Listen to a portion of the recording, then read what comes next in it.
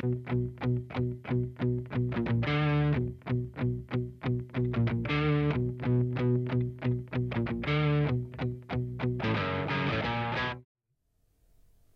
right, dude, we're going here. Fantastic. Trey McCool, Brian Wilson. good to see you, man. Yeah, I am loving this place. When I come in here, I want to be Brian Wilson. Well, That's the what Beach guys Boy are sitting or, over or there. me? No, you. Okay, thank you. Because you got your guitar collection, you've got your memorabilia, you strangle people unconscious for a living Right next door. Yeah.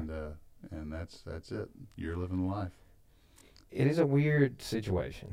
Yeah. Like Give credit to who makes this all possible. my wife. She runs the show. Like I will say things like all the time, like I don't do this for money, and she's like, yeah, You but better. but luckily you have me because Yeah. you know I'm gonna make sure that we pay the bills and Yeah. ourselves and but you know too, like I do have a weird philosophy with how I think that we balance each other out well with how I run the business and think about the business and growing it. And it's weird now. I went to these trade shows in Vegas for 7 years total. And all of these people be telling you, like, you should do contracts. Mm-hmm. And then the next year, some guy would be like, contracts are not the way to go. And I would be like, Yeah. that's how I feel. Yeah. And now it's funny, like the next biggest gym I know that, you know, there's like, we're in the top 3 mix. They stopped doing contracts, Mm-hmm. you know, and Is that biggest 3 where? Little Rock, Northwest Arkansas, and then here. Oh, wow. Mm-hmm. You're the 3rd biggest in the state. Mm-hmm. Wow. On square footage. Okay. And member count. Member count, we're like right up there in the mix Mhm. because we have over 450. Now, we do have a sizable yoga crowd and fitness kickboxing, but man, we have a lot of crossover. And like I describe it like that, members. I don't have 450 people doing jiu-jitsu or MMA. Right. But the kids, like we have 150 kids plus Mm-hmm. ages 3 to 17. Mm-hmm. So there's a lot of little communities in there. Yeah. It's funny to me how much MMA is just intertwined with philosophy. Yeah. The philosophical point you just said, to me, a membership is a sign of desperation. I need to force you to commit for so many months. When if you've got the good product, you've Yeah, got it's 450 not a members. dollar sign. And did you ever hear of a grappler named Keenan Cornelius? Uh-uh. He was super famous. Like Gordon Ryan, who's just on Joe's podcast, Mhm. if you haven't listened to it, like really dethroned it. And they had an hour and 45-minute grappling match. Yeah. Sub only. I was just listening to that podcast today. Okay, yeah, it's Yeah. good. And he talked about Keenan on there, but you know, Keenan, you know, it's almost like being raised as a kid, right? Like you are going to become whatever, and in some sense, even if it's deep down, your parents, their values, their beliefs, they're going to bleed on Yeah, you. yeah. And you know, some of my coaches and they would be like, I'd be asking them up on my come up, like, hey, how should I do this? How do y'all do this? And a lot of people do things like contracts. Mhm. And a lot of people view this very much as a business. I really did not ever get into this because I wanted to be like a bit like the business. It's like almost just got out of my control, man. Like my coaches moved to Northwest Arkansas, the gym I was training at. Then they eventually closed the other gym down like a year later. They kept it going. And it's like, oh, you either stop training or you start doing your own thing. I've been training long enough that time, like several years, is like I kind of started doing my own thing and like, well, how do you guys do things? And you kind of caught. But here's a big taboo thing, and this King Cornelius is talking about this, cross-training.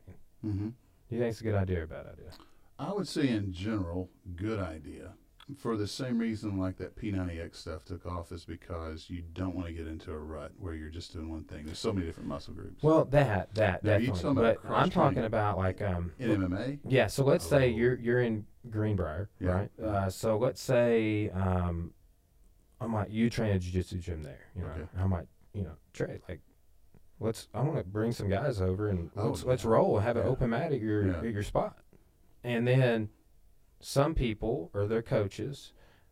So like somebody in my role, for example, let's say a handful of my guys just went to your gym, and they, and your coach was cool about it. Yeah. But what if I wasn't? That to me is a sign of weakness. So that's you have the best people out there now, and like on in the age of video and YouTube and social media, and they're putting this out, and hey, like you can't control grown people paying you. Another thing, like, oh, you got to wear this color gi. Or a gi at all. Yeah. I remember that was a fight in the early days. Yeah.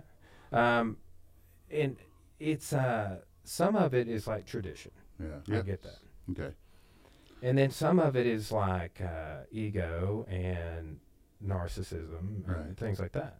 Right. To me, it's against the very idea of mixed martial arts, which is keep throwing more in the salad bowl to see what this can become. Whenever you're trying to say just stay here and train our way, you're not really fully bought into the picture, right? Mm-hmm. One thing on that podcast this morning they brought up, and I had kind of forgotten this. Remember, the early UFC was style against style. It was not MMA as much as it was how can jiu-jitsu fare against judo. I know, yeah. How can a wrestler fight against a boxer, which is the age-old question, right? And something new grew out of that, which is, you got to be good at a lot of stuff. And that's one thing I love about MMA, and you talked about this before, like guys that don't roll like me still know a lot about the game, because I could see in the first few seconds Holly Holm was going to beat Ronda Rousey, and I moved to the edge of my chair. Like, holy cow, she's a better striker. I remember seeing that. Blew my mind. And I gave Dana so much credit for bringing Holly Holm in, a world-class striker, because that was the thing that Ronda had not really faced. Somebody who can outbox you. And then, by golly, the baddest woman on the planet got housed in 2 fights in a row, right? Man, and has never fought again. Yeah, that did it for her. And has children now. Yeah. 1 or 2. She's left that world and gone over to professional wrestling. Are you going to join professional wrestling anytime soon? No, but I might recollect like the old action figures from when I was a kid. Yeah, I dig it. I'm into doing stuff like that. I've got to give you a compliment on the air from an unnamed fellow that you know who I'm talking about, who just started rolling with you. He's younger than you, and he said, like, I had to match up against the teacher, and I thought, I'm a good athlete, I'll use my speed against him. And he's like, I couldn't lay a hand on him. we're sparring, and he was like, how does he do it? He's like, he's a ghost. He said, I can't get a hold of this guy. I was dying laughing. It was so funny. Yeah. It really was. It is fun. You ever hear Ed O'Neill talk about his first rolling experience? I don't think I've heard him interviewed with Horion. Okay. He talks about like getting Horion and mount, and then like getting bridge and rolled over, which is we did bridge and roll, and you were here, and you knew a lot about it. Right. But he just taught. I love hearing people share that experience of their first time rolling, or because really, dude, it shatters your belief system. Yeah. When I remember, my original first coach. And I mean, he hitting 150 pounds today, and he probably 6'1", 6'2", he's a little taller than me, but fought at 135, maybe even 125. Like, he walked around at 142 the whole time I've known him. But it's like, when I went in, I weighed like 205. Actually, I got up after high school to 230, dude. And fought as low as 155 doing martial arts. Good grief. But got in really good shape when I first started training. But like I would train with him at that time. Like I fuck with him now. I'm like I'll say things to him. I'm like, dude, you're 8 years older, or I'm 8 years older now than you were when we first met. Because he was like 28 years old, maybe even a little young, 27, 28. Was fighting, was really good, and beat the shit out of me. And I remember me and Nick Lyons, he was my best man at my wedding, like the tailback of the football team, Mr. Strong. Like, he's like, dude, you'd see this guy walking down the street and be like, I'm going to beat his ass. And he's like, but you're not. Yeah. and that's just it. Like, that's the stuff that starts going out the window when you, and dude, like, what's funny is, and at that time, jiu-jitsu in Arkansas was in a different spot. But he was a blue belt. They make memes about blue belts now. They're not liked in the community. All right, they're know-it-alls, and like it's funny. Like I have every time we have a meme message thread. It's called "Blue Belts Are Trash," and it's funny. Like, but like the whole community has decided to bully him. But dude, when I was coming up, a blue belt was like, "You're a blue belt?" Yeah. Like, wow. Because dude, there were 4 like. Almost, it's not rare to have 4 white belts in my jiu-jitsu class. Like last night we did. But, dude, there weren't 4 white belts in the state. Yeah. There were 4, exactly. And then there was a 5th guy that was in Memphis that would come down a lot, right? That was a white belt under my head coach. But man, now it's like I can't even tell you all the black belts. Oh, sure. There's like a bunch of people that are just like my rung of the ladder, and then people like I've been a black belt for like 5 years, dude, Mm-hmm. like or something like that. Mm-hmm. Like so long, I don't even really think about it. Yeah. Like I was trying to, like I was like, Corey, when did I get my first degree? Like, cause I got it a while back. I was like, was that 1 year ago too? Like, it just once you get it, you don't think of it. It's Sure. weird because you think about the colored ranks, Mm-hmm. and then you don't. Yeah. It's weird. That didn't surprise me. Before we leave MMA, what do you think about Nick Diaz this weekend? Didn't Kazmat miss weight today? I don't know if he missed weight, but there was that weird thing with the presser last night. Yeah, Well, they got in do a you- brawl behind the scenes. yeah. Apparently Well- it was big. Well, okay, so that Kazmak, he said he was gonna have like 20 people with him at the weigh-ins or something. Is Yeah. what I heard. And Nick brought more. yeah, Yeah. Nate, I'm sorry. Nate, yeah. Yeah. Well, I saw some video of Nick and Nate like strategizing together Mhm. around at the weigh-ins, right, or, Yeah. or the presser. But yeah, I wonder what all that's going to be about. And two, man, I don't know. It's I wonder if this is a good fight for him. I would have much It's rather terrible. seen him in Connor 3 Yeah, or something. And they're exactly. saying it's probably going to be his last fight. Like, It's his last on contract. yeah, And he said very publicly, and I think he nailed it, like, they're throwing me to the wolves. They think this new guy's a killer. They want him to make a reputation off me. And there's more money in a Nate Connor 3 than there is in this fight, by Dude, far. yeah, I want to see it. Which doesn't make sense. I guess Connor turned it down, would be my guess. I don't know. But I think they're disrespecting Diaz a lot. He is one of the bigger draws, but whether or not he's top 5 in his weight classes are immaterial. He's one of the bigger draws in MMA. Mm-hmm. And they've done a lot, he and his brother, for that organization. He's made Dana a lot of money. For sure. And you're going to do this to him in his last fight. It's no swan song. It's no, give him a war with somebody because he won't quit, that he could stay with. This guy's exactly what Nate does not need to fight at this point in his career. I know. That's not the fight I want to see. And it's Remember when Nate fought Cowboy? Yes. Yes. Dude, so like the most iconic moment in that fight, like the third round is about to start, and Mhm. Cowboy's like the camera's on him, Yeah. and he's just like, Yeah. And then Nate's like pacing back and forth, flipping in the bird, just like, let's go. Yeah. Yeah. But man, that's the Sun Tzu psychological side. Like that guy Yeah. wrote a book. There's a chapter about burning people alive Oh, my in war. Yeah. It's like, but the whole Diaz presence is like a psychological Yeah. burden for anybody fighting them. Not like in the same way like Connor versus Aldo, Yeah. but like that you're gonna get bitch slapped, Yes. like And without a doubt. I think they mean it. The reason I got into MMA, the early UFC I watched, and we kind of thought of it as human cockfighting, to be honest. John McCain. And then when it came back refined, I started watching again because of Nick Diaz. I saw like a 3-fight montage they did on Spike, maybe.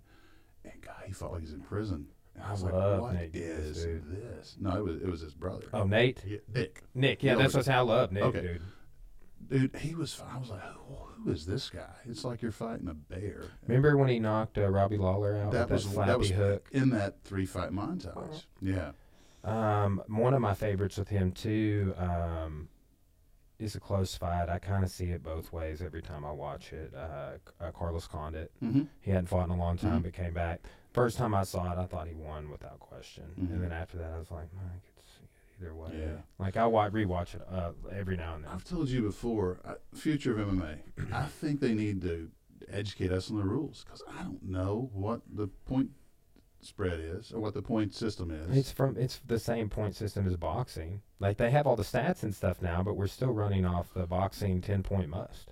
But what is a takedown versus a submission, a failed submission, an escape worth? And They don't rate any of that. And so we have this argument after a fight sometimes of who won. And I don't know if that's wise. I don't know how to do it. I mean, we have the technology. Like they already are generating the stats in real time. Mhm. I think that there should be like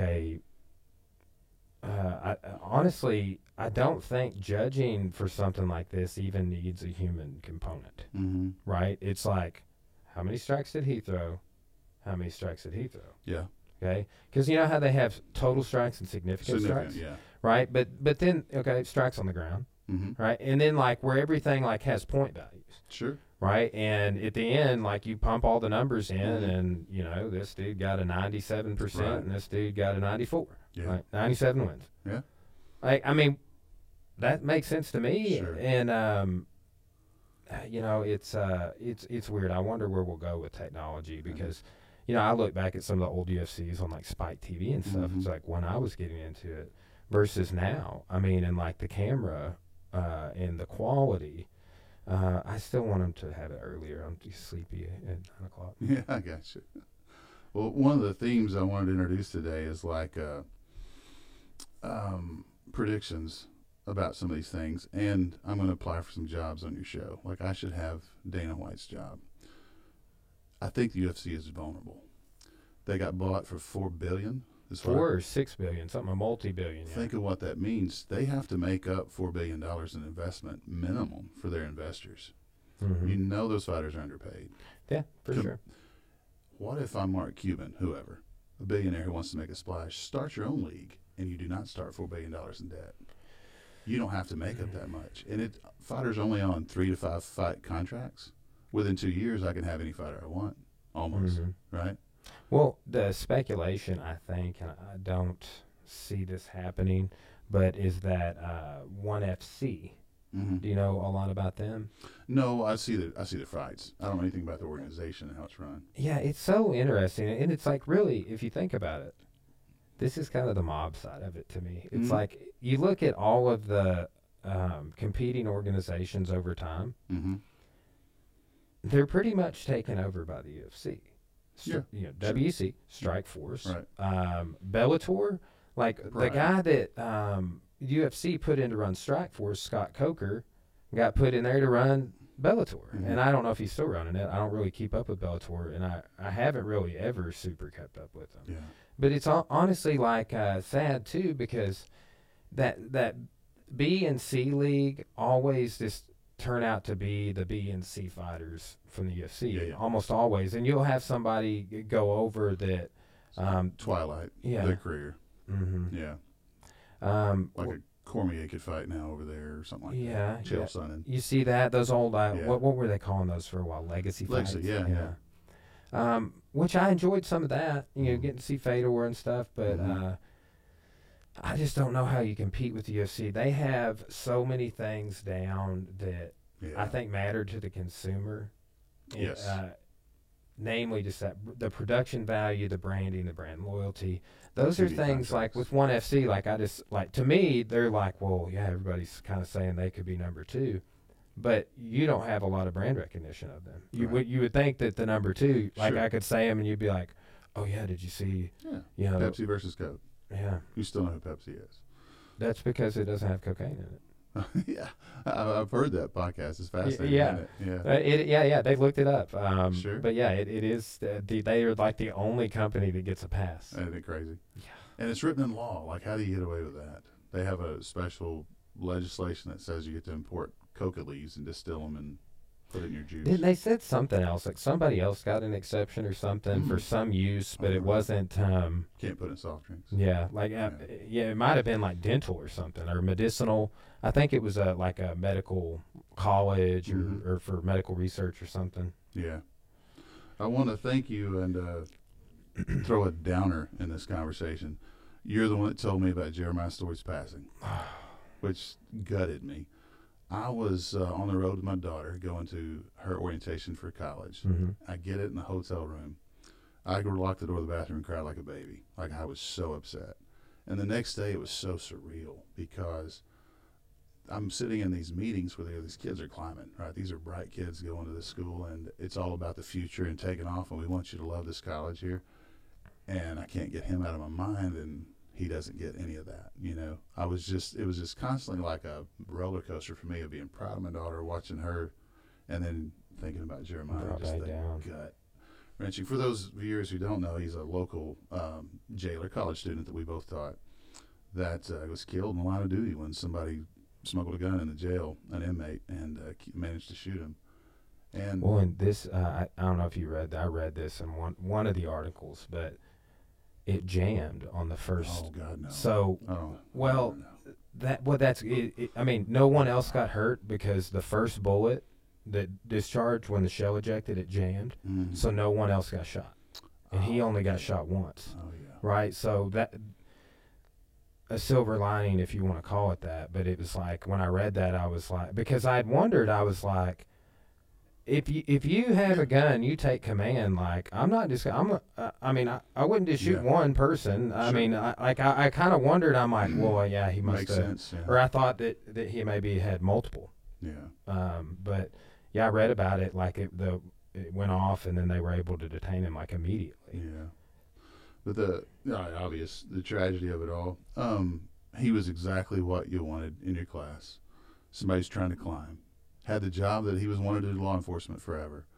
He was also in the National Guard. Yeah. He would come talk to me about that all the time. And I got so many moments of that kid of like him doing something goofy, something funny, stopping by to talk to me, you know. Always harassing me. My favorite one was he used to challenge you to fight. All the time, dude. All the time. He's such a Southern boy. What do you think would happen if you and I fight? And I'd choke you with my hair. Yeah, and he'd be like, "No, I think I'd win." You know, yeah, Jeremiah, you're gonna beat a black belt and MMA instructor. That's gonna happen. Yeah. God, man, I miss that dude. And I didn't realize. And of course, you don't stop and think about it every day.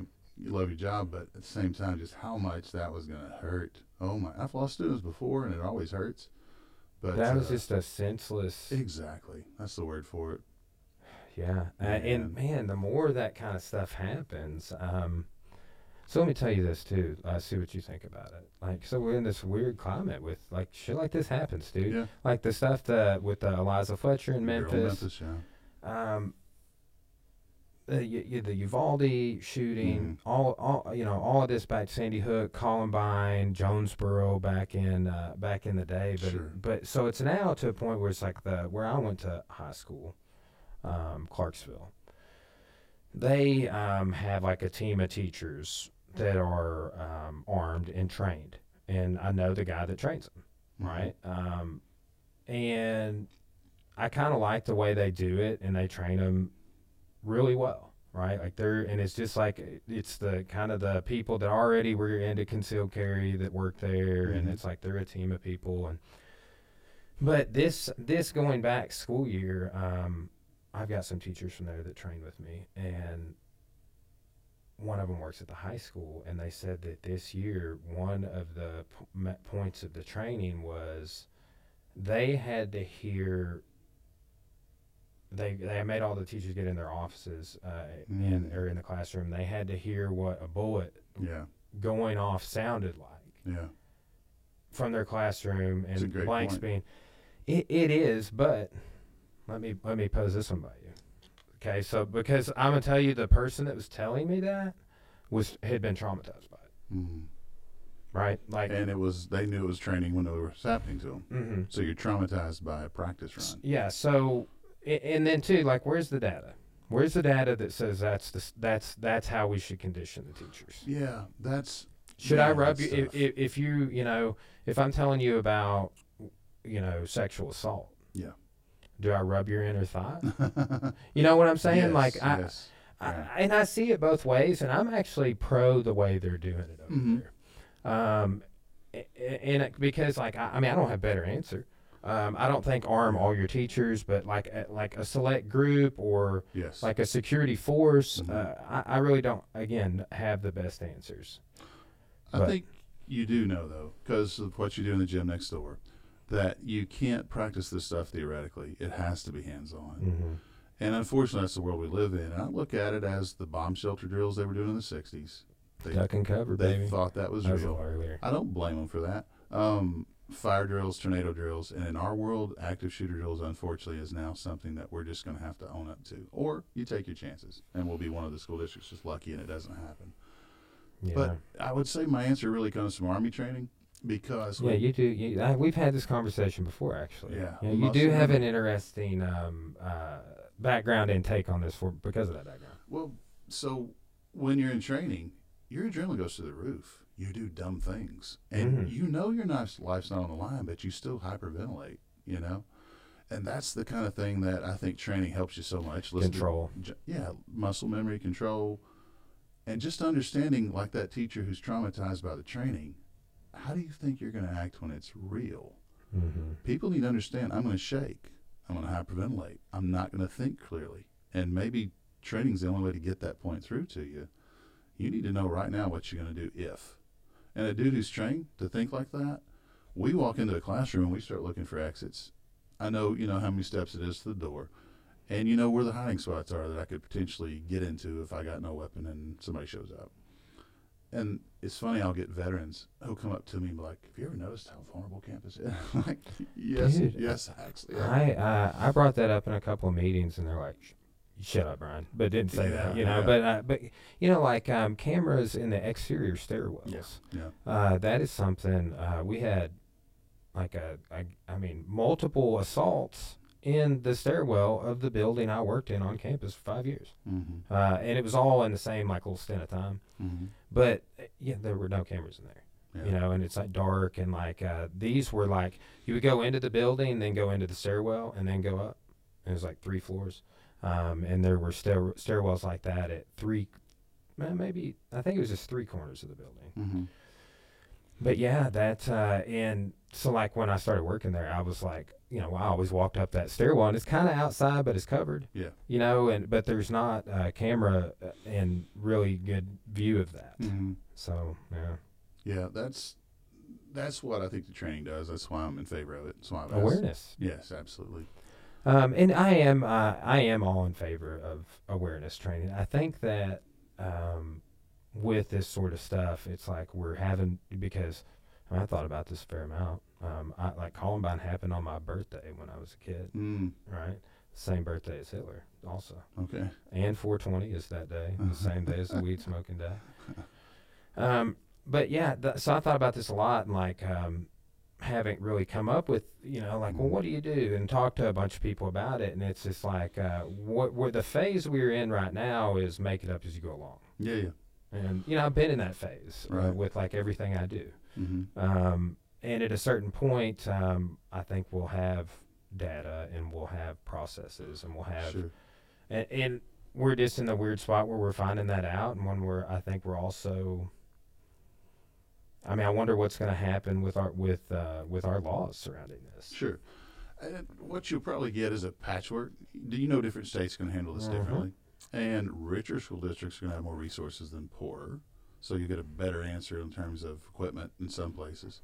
I think we're headed to armed guards on campus. Should that be?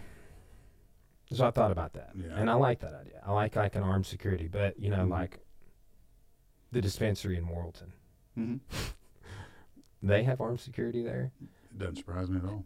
I get it. They actually that particular brand or whatever, Enlightened. Mm-hmm. They're the only people in Arkansas I've been to that have armed security. Okay. So, but too, the dude is not a nice person. Okay. He's on a power trip. Oh no. You know what I'm saying? Like, That's the worst. and carries a gun. Yeah. So, it took me about 2 times of going in there to like be like, I'm never gonna be around you, dude. Yeah. That's the wrong personality to get that, right? Yeah. So it's like, you have like the security groups that are, they're hired to sit in the guard shacks, and from like I forget maybe there's one around here called Veritas or something like that. But so do you do that, or do you do, like we have school resource officers? Yeah. Do you do a team of, resource officer in school, and then you collaborate with the local PD? Yeah. Like, what's that look like, you think? I would say local PD would have to train you, but maybe the school pays you, because I want them to be a licensed police officer. Mm-hmm. I really do. Instead of just, because I love my guns, you love your guns. There's too many gun nuts that are looking for a John Wayne movie, and that's the whole fear to me, of an armed populace, is the moron who starts shooting when he shouldn't. So I'll go, here's one you can get some hate mail on. What's the kid in Wisconsin? Just got off. Rittenhour. Yeah, Kyle Rittenhour. something like that. Ricky Schroeder bailed him out of jail. Yeah, Isn't that weird? Like Newt from Lonesome Dove, man. Yeah, Silver Spoons when I was a kid. He was on a sitcom. Yeah. Dude, we don't need 17-year-olds walking the streets with AK-47s. I don't care how you feel about the shooting and saying it was justified. I'm fine with that. I've seen the video.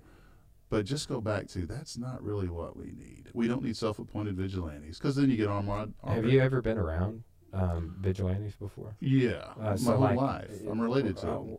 Yeah, okay, yeah. We're in the South. Man, when the George Floyd thing happened, I went to the protest. I live streamed it on the podcast. Oh, yeah, I remember that. And I just like, this is a scary moment. Like, I remember walking to the courthouse from, like, I parked at the city mall and I was walking towards the courthouse, and I passed somebody and they're like, people are up there with guns. And I was just like, what? And it was a bunch of, middle-aged white guys with, like, face mask on, tactical gloves, like holding, just like AKs. And it was a big group of them, right? And this was some of these same people in this community were like guarding Confederate statues in Little Rock and stuff like that. And but no, I mean, it definitely made me feel super unsafe. And there were cops out there, but the cops weren't doing anything to mitigate. They're like, oh no, they can do it. No. And I get that, but Arkansas is an open carry state now, so you can stroll down the street like you want. But you said something that I find scarier. You can do it with a face mask on because of COVID. That was one of the fascinating things, kind of as a historian looking at COVID, is I can go to protests, because there was all sorts of BLM protests, January 6th, where you could actually argue that I'm okay to have a face mask on, so now I don't know who you are, and you've got a gun and you're standing in public. That, to me, is bizarre. Well, yeah, the thefts I've seen, like pictures of people that were, had their mask on or whatever. But there's a funny meme when, like, the pandemic is just getting going. Like, I remember back in the good old days when you had a face mask on, it's because you're here to rob the place. Yeah. But yeah, that's a weird shift. How many criminals took advantage of COVID and went and shoplifted because they had a face mask on? Oh, yeah, well, that too. But had you tuned in like 6 months ago or anything? I need to follow up on this because the shipping is still effed up. Yeah. Like with the business and like my suppliers but there was all of these stories coming out about like the ports in California about how they would get the stuff off the container and put them on a rail car to go out to like the distribution centers or trucking centers, and they were getting like mass robbed. Like the amount of boxes that were thrown out off of these cars on the, like, just as they were getting on the rail, like covered up the rail like several feet. It just but that's a super interesting little side problem that's going on with theft. I heard Joe Rogan talking about this, like the number of criminals they released in California, I believe they said was 70,000 because of COVID. Wow. And it's like that they were up in 30 days but I mean, really, there was almost like a weird decriminalization, like even in our own community, like you could do some pretty effed up stuff and cops not gonna arrest you. Yeah. They didn't arrest the dude that was living in my shed. It's just not worth their time. And like, man, the warrant list that the dude left his warrant in the shed was like, stars. You need to frame that and put it on the wall. Yeah. But I kind of feel like the pandemic made us a little soft on crime. Socially. Oh yeah. It surprises me how many times I get surprised by the stuff that happens. Like when they said in D.C. you can't protest unless it's a BLM protest. And I was like, what?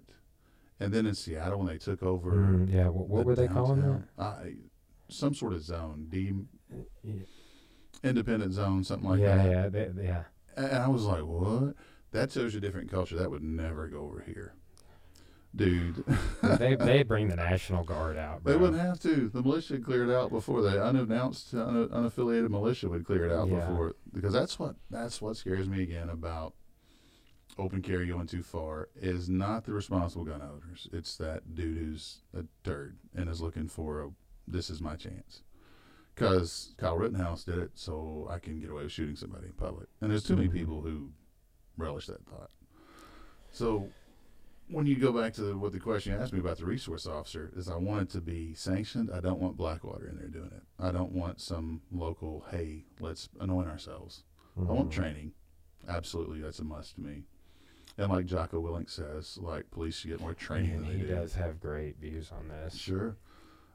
Training is the key to making less mistakes. And I love my guns and I love my friends that have guns. And I can't believe how many people tell me, when we had this debate about guns on our campus, it's a state law now. You can carry a gun in class.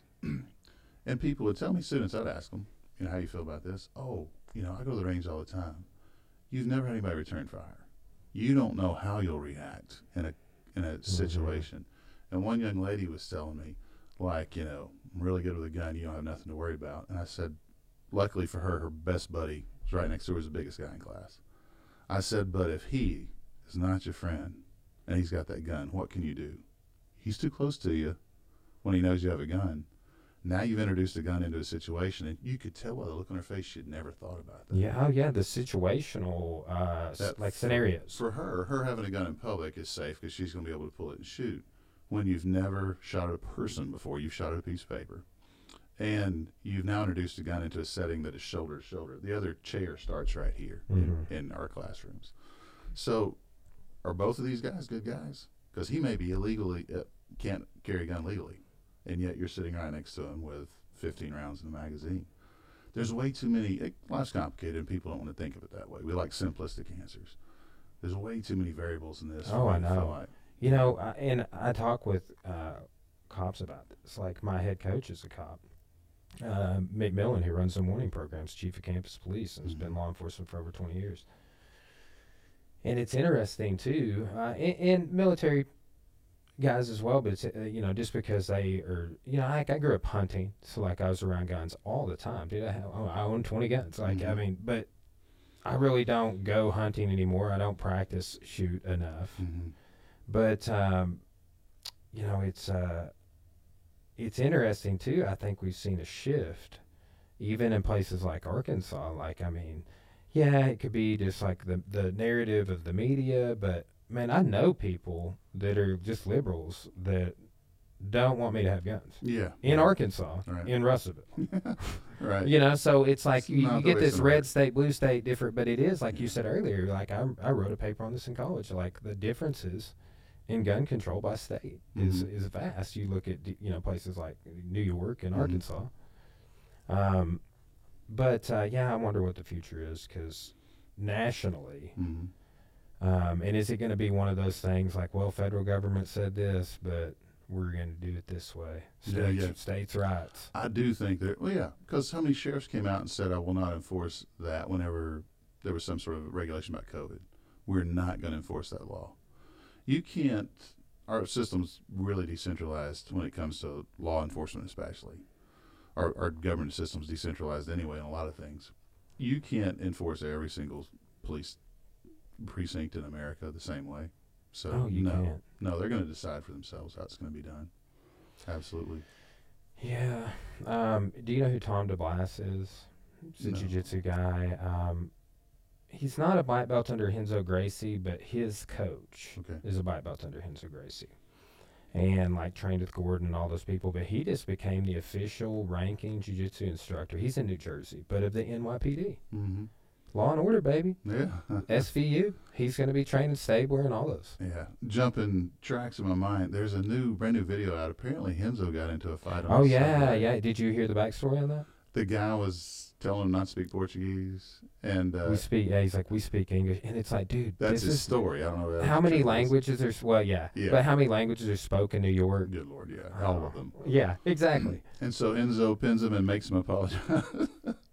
Well, you can see like the takedown, Mike just gets dumped. This dude, that was wild. Yeah, and wrong guy to mess with on the subway. Renzo is the nicest dude ever. Is he really?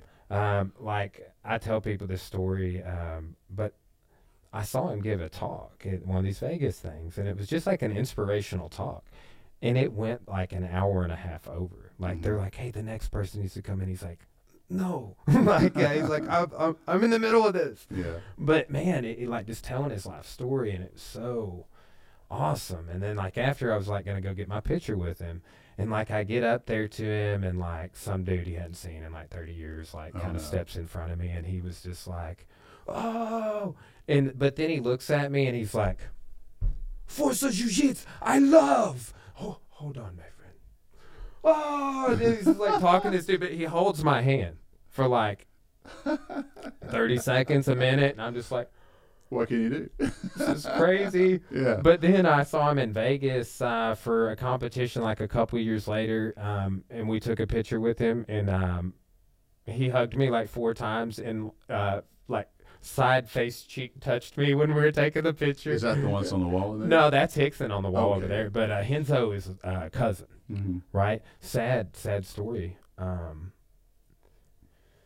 Hickson had a son that died, Okay. Hoxson. This was more than 10 years ago, Okay. 15 years ago plus, something like that. And then Hickson like disappears for like 10 years. Henzo is who found the body in the morgue, unidentified. Oh. He had been there for a minute. Mm.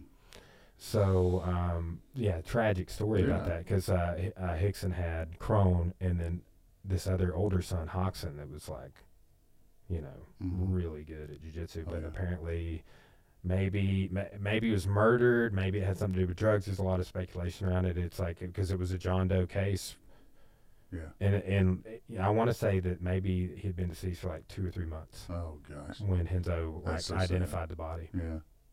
If you're a Gracie kid, how do you tell your dad I don't want to do jiu-jitsu? Well, first you got to figure out if your dad's Helio or his brother. Okay. Yeah, have you read or listened to Hickson's book? No. Dude, I mean, really, you could describe that family early on as a polygamy cult. Okay.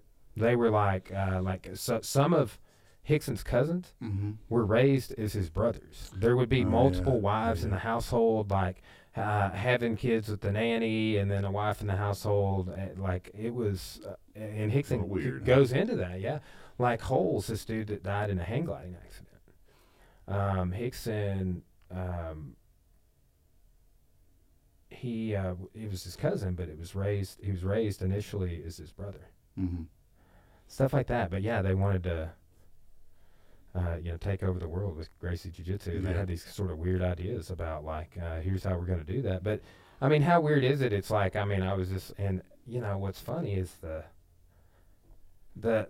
dismissal. Like I was like, it's because everybody's like, oh, the Queen died, and I'm like, Mm-hmm.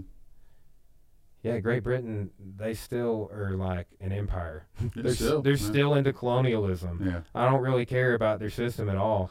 And I was like, and the Queen was married to her cousin, but they were just distant cousins. Sure. And I'm like, but man, you get into like the familial politics at Yes. the onset of World War One. Yes. Like everybody was everybody in charge of every country was the grandkid of the Queen. Victoria. Yeah, Yeah. Well, for your listeners, the Tsar Sarnicki. of Russia, Germany, and Britain are first cousins. Mm-hmm. That's an incestuous world. Call it what you want, but that's just a little too much power. Have you been watching House of the Dragon? Sidebar. No, I'm gonna wait until the season's out, and then I'm You gonna binge it. Yeah, I'm gonna Good binge it. idea, dude. I hate having to wait. But then also we have Lord of the Rings, Rings of Power. Yeah. That's out on Amazon Prime now. 2 Yes. episodes. Yeah, yeah. And both of them bring it on. Now, if we're going to jump to that, let me, before we jump, let's talk about the Queen for a second. I learned one thing about her and all this, because you got to say something to your class, right? You I do knew an amazing job about current events. That's I something I wanted to try. talk about. When I heard about the Queen, I knew I had to say something to another history teacher. Her estate is worth $23 billion. Oh, wow. I didn't know that. I would have guessed $2 billion max. Now, most of it is property, and they can't sell Buckingham Palace, so it's not liquid. She's got around $500 million in liquid assets. Is when she died. Yeah, because I saw the new king, like Mhm. what his Charles. assets and pay, like what he had been getting paid, Yeah. and I was like, oh, well, he's not that well, Yeah. but yeah. That's, There's also, I don't exactly know how British law works, but the Crown is essentially like a corporation, and some members are fully partners, and some members aren't, and that's one of the reasons Harry and Meghan moved over here, is because since he's not in the direct line of succession, was not going to be in the elite of the royal family, and Harry was like, well, forget it, I'll go get a Hierarchy. reality TV contract, right? And there's only like 8 of them. I don't remember who all it is. I saw the graphic today that Yeah. had the line Oh, of really? succession on it. Yeah. Well, I can't remember again what the Ascension. language they use of who's like full partners in that British Crown. And so, William is worth a lot more than his brother because of that. And when he becomes, he'll probably be able to bring Kate in, because I don't think she is part of the corporation. And what do all these people do again? Exactly. It's the best job on the planet, man. It costs the British government about $300 million a year. And every 10 years or so, a British politician will say, should we get rid of the monarchy? Because what really do they do? And the truth of the matter is the British people like it. It's a real relic. I guess it's their living Mount Rushmore or something. Yeah, just a They tradition. vote it of down every time. For $300 million, I'd throw them all on the curb and let's have a cookout. Let's use that money some other way.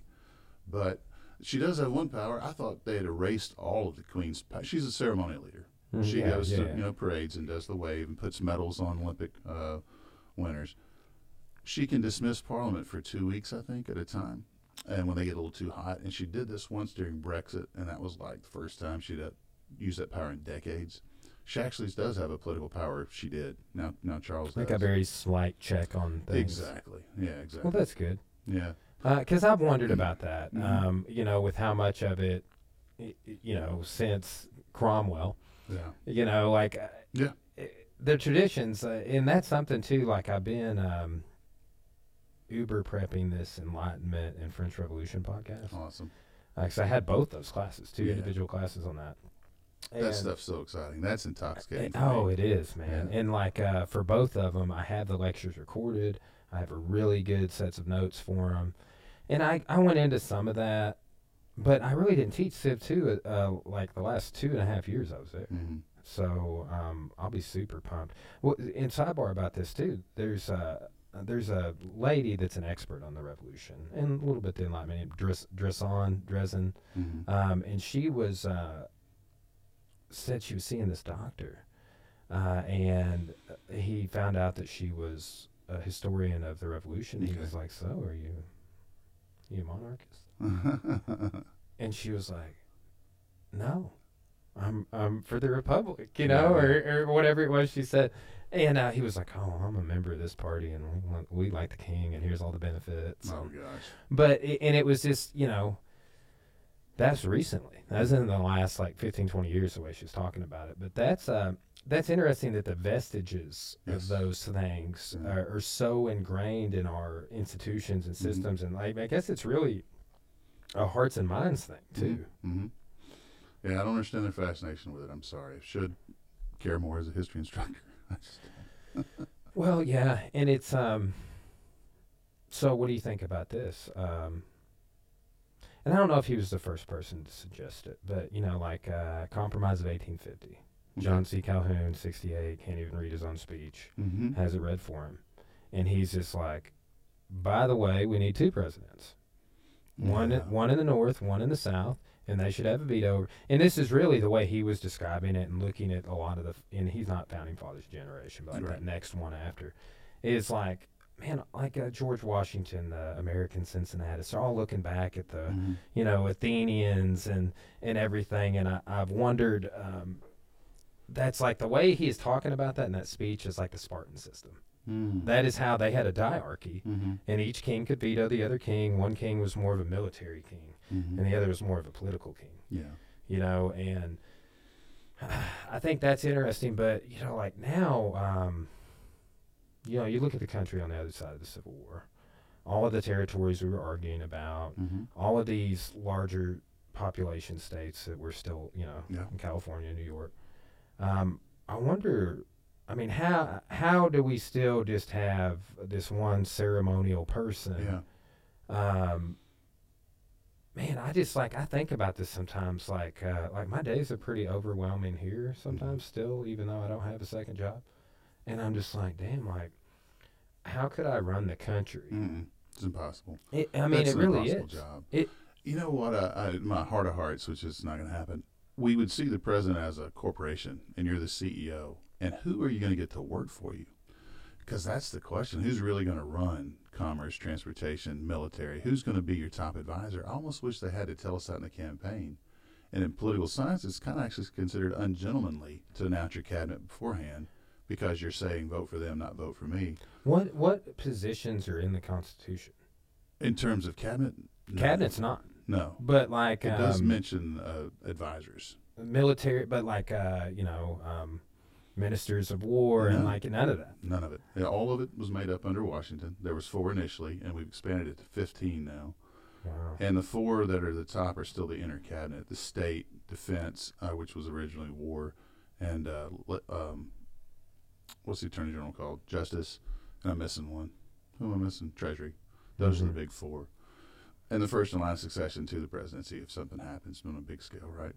So presidents can elevate or de-elevate positions depending on what they want, but some of them have a vice president or a national security advisor that's not in the formal cabinet that is more powerful than anybody in the cabinet, because that's who I rely on. There's so much in our system, and I think Trump exposed this. I know you probably don't want to talk about Trump too much. Oh, yeah, it's fine. But, dude, there's so much in our system that is not nailed down. There's a lot of leeway. And one thing that people, I think, underestimate, because we get involved in I love Trump, I hate Trump, and that's not real useful sometimes. So what so many people ignore is that he came in and was elected as an outsider. And he wasn't going to do things the normal way. And the Washington establishment were like, no, you have to do things this way. Well, he's like, no, that ain't written down nowhere. I'll just do what I want to do. And so I don't know how people feel like that experiment went. Make your own mind up. But to me, I wonder how it's going to go in 2024. Oh, God, that's what we should talk about. I do want to talk about that with you at some point. You'll have to get me some Valium or something. Yeah. Because I thought for sure Trump will go away. He's not. I thought for sure Biden was a one-termer. You can't run again. Come on, you're old and you're kind of losing it, dude. Hate to break that on your podcast, but he's gonna. I'm starting to think who the Democrats got. Well, and two, let's just say this for people listening: like, we were friends during the last election, and you were not being like, "Oh, dude, I'm about to run out and vote for Trump." You know what I'm saying? Yeah. And man, in this last election, like I heard Joe Rogan saying this the other day, is there a third candidate I could vote for? That would be better for me. Well, there are options. And I do vote third party. I'll just say it bluntly. About 50 to 70% of the time, depending on what the year is, because I hate the two-party system so much. It's so entrenched. And, I'll insult them all. Why do you keep putting Pelosi up to Speaker of the House, Democratic Party? Give me somebody else to look at. Like the insider trading She's stuff. been in there for so long, too. I was just seeing that the other day. She really represent what America wants. And on the other side, give me somebody I can respect to vote for.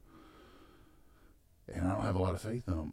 If I got to choose, all of Congress would get fired, and we'd have normal people take those 535 positions. Give me a school teacher, a truck driver. Yeah, I'm dead serious. Give me a big town mayor. Well, see, that was the big Joe Biden's big thing. Wasn't he a school teacher? I think his wife is. But I'm talking about. Did he start out as a school teacher? I think he did. Okay. I think because there's something when he was running with Obama. I remember about his story where I think it's like his first wife died. Yeah. Right, but way back in those times, like before he got into Congress, he was a school teacher, if I'm not mistaken. But then you're a career politician for 40 years. Yeah. And then you become absorbed. I hate that. Well, okay, so but it's systemic. What could we do about that?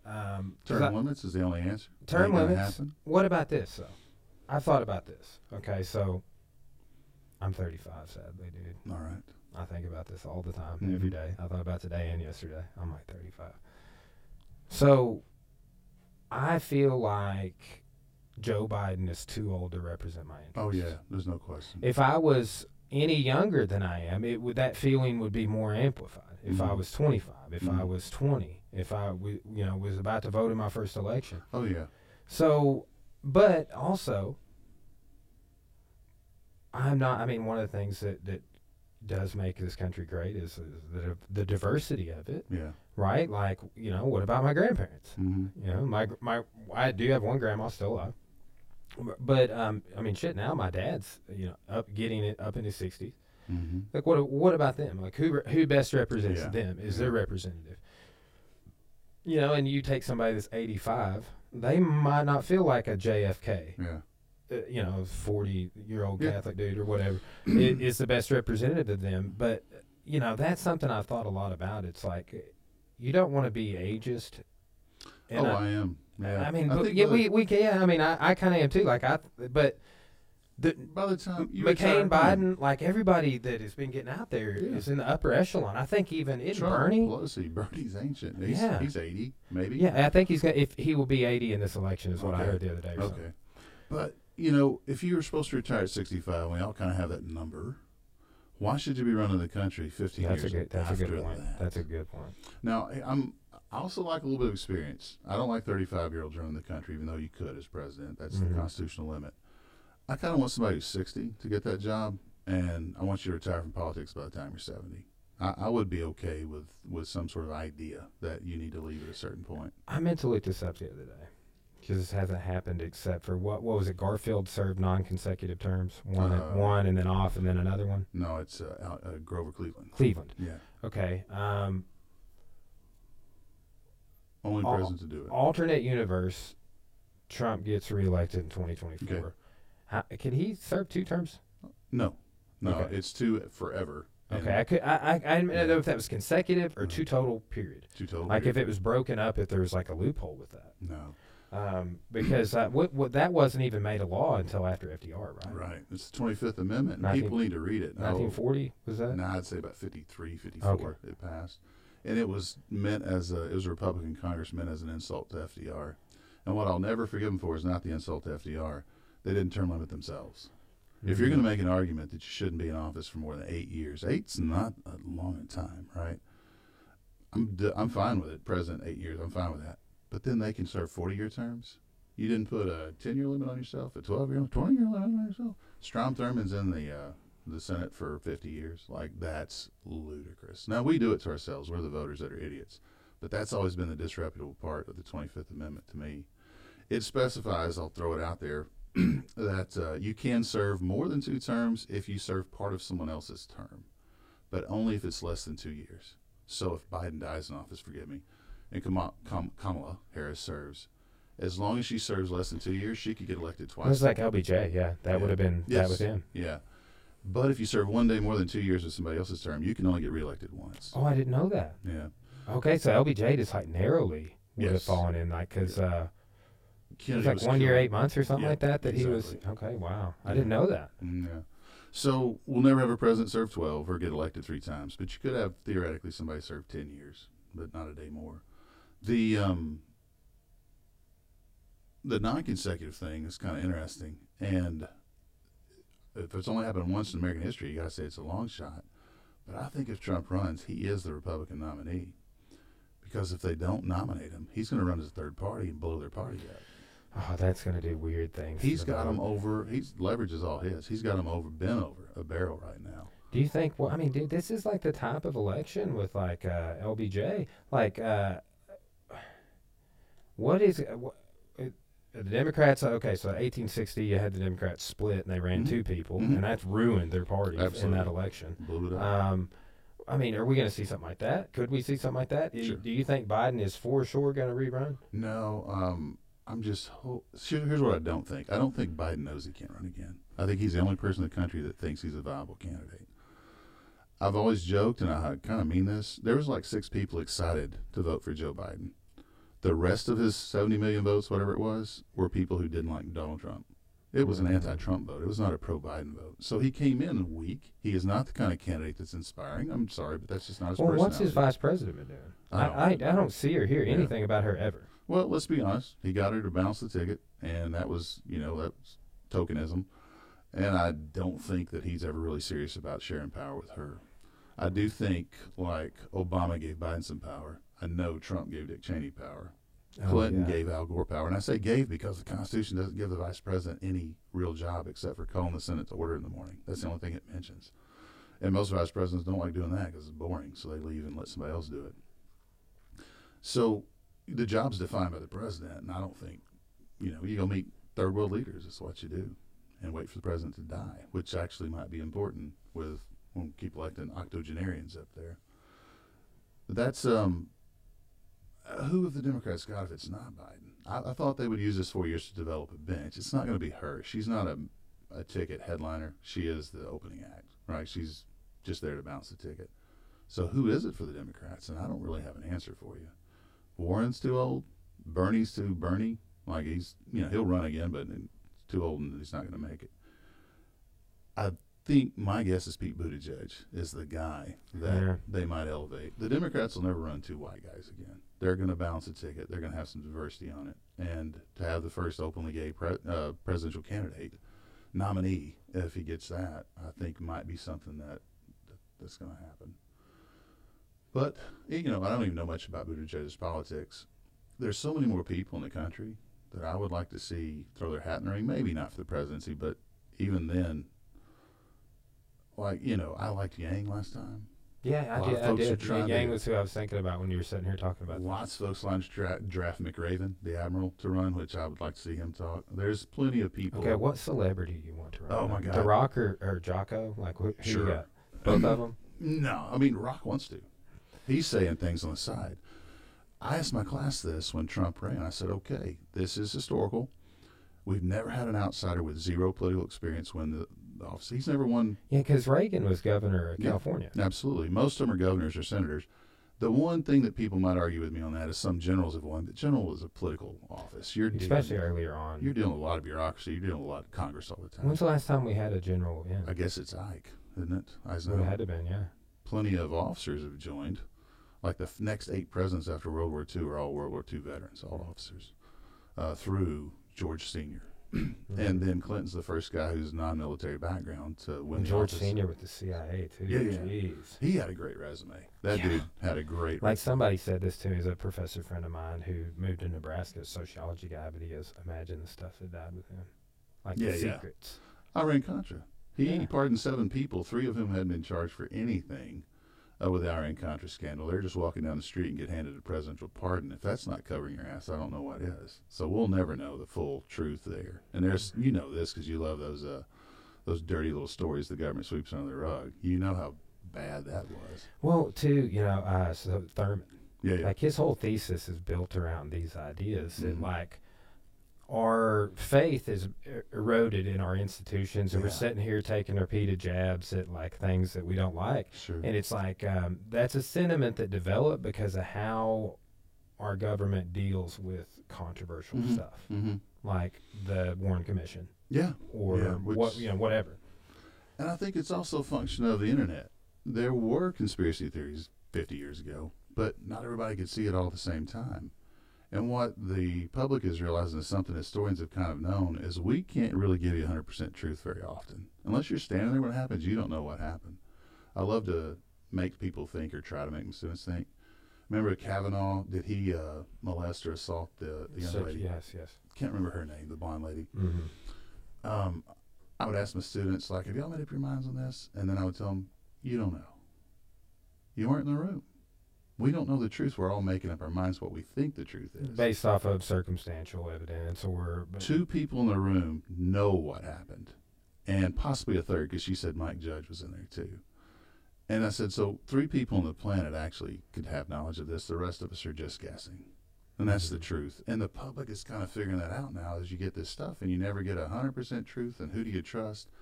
That's the fascinating thing about the revolution of the internet, which is one of the biggest revolutions in human history, if Well, not the biggest. Think of that. Back Joe Rogan was saying this because of the Zuckerberg podcast. I don't Mhm. know if you listened to that, Yeah, but it's most of like this is just all of this age we're in is a giant experiment with Yeah. social media Yes. and I think that we're just like I've talked with Jeff Woods about this. Like the digital age is going to allow us some luxuries, like get to the bottom of things quicker. Mm-hmm. But then too, the like what we're saying, like we'll figure out how to, guard the schools eventually. Yeah. And they'll figure out the best way after Mhm. we try a whole bunch of different stuff. I feel like we're in that phase, and I mean, like look at how rapidly. I remember in like 2015, it was like Facebook and Twitter, but Vine was really big. Mm-hmm. Like Twitch did not exist, but there was Periscope. Yeah. I Right. remember MySpace. Yeah, oh, Right. dude, Zanga, Yeah. MySpace, like, but all the stuff that's come and gone, and then it's like, but you look at the bigger ones, Twitter, Facebook, that have kind of stayed. But then it is like a new form of media. Like they just changed a bunch of stuff on the Facebook mobile. Mm-hmm. And like how I interface with my business page and Okay. switch back, it's weird because now I'm all the time accidentally looking at the timeline for the gym, Mm-hmm. and I'm seeing tons of stuff I don't normally see, like Yeah. gym stuff, more Joe Rogan stuff, but it's kind of weird too, because like they hadn't Yeah. figured out the algorithm. Then I'm like, oh no, I want to go back over to my page and Yeah. look at that. But I just like, man, I think that we're still figuring it out. I've seen a lot of social media come and go, and Zuckerberg said on Joe Rogan's podcast that Congress made him hold that laptop story. I know that's something, isn't it? Or asked him to. Yeah. And who is it? The Or no, it's FBI. FBI. Yeah, sorry, FBI not pushed yeah. back on that. They were like, that's not exactly what we said. So Yeah. I need to go read what things said. The another thing about all that with social media is the rate of change is so fast. Like there's a new bombshell every couple of years that changes the way we do things. Amazon Prime shipping, Facebook's only 15 years old. And imagine the impact it's Oh, had. yeah. How much changes in our future, and doesn't that make this weird thing called truth a little bit less trustworthy? Well, it's like we're all having the same experience at a certain point too, because like I was in a bookstore in Denver a while back, and I was like checking out. I bought a boxing book. They're not over there, and it was an awesome used bookstore. Mhm. And at the counter, it was like These are the bookstores owned by Jeff Bezos. No. Is what it said.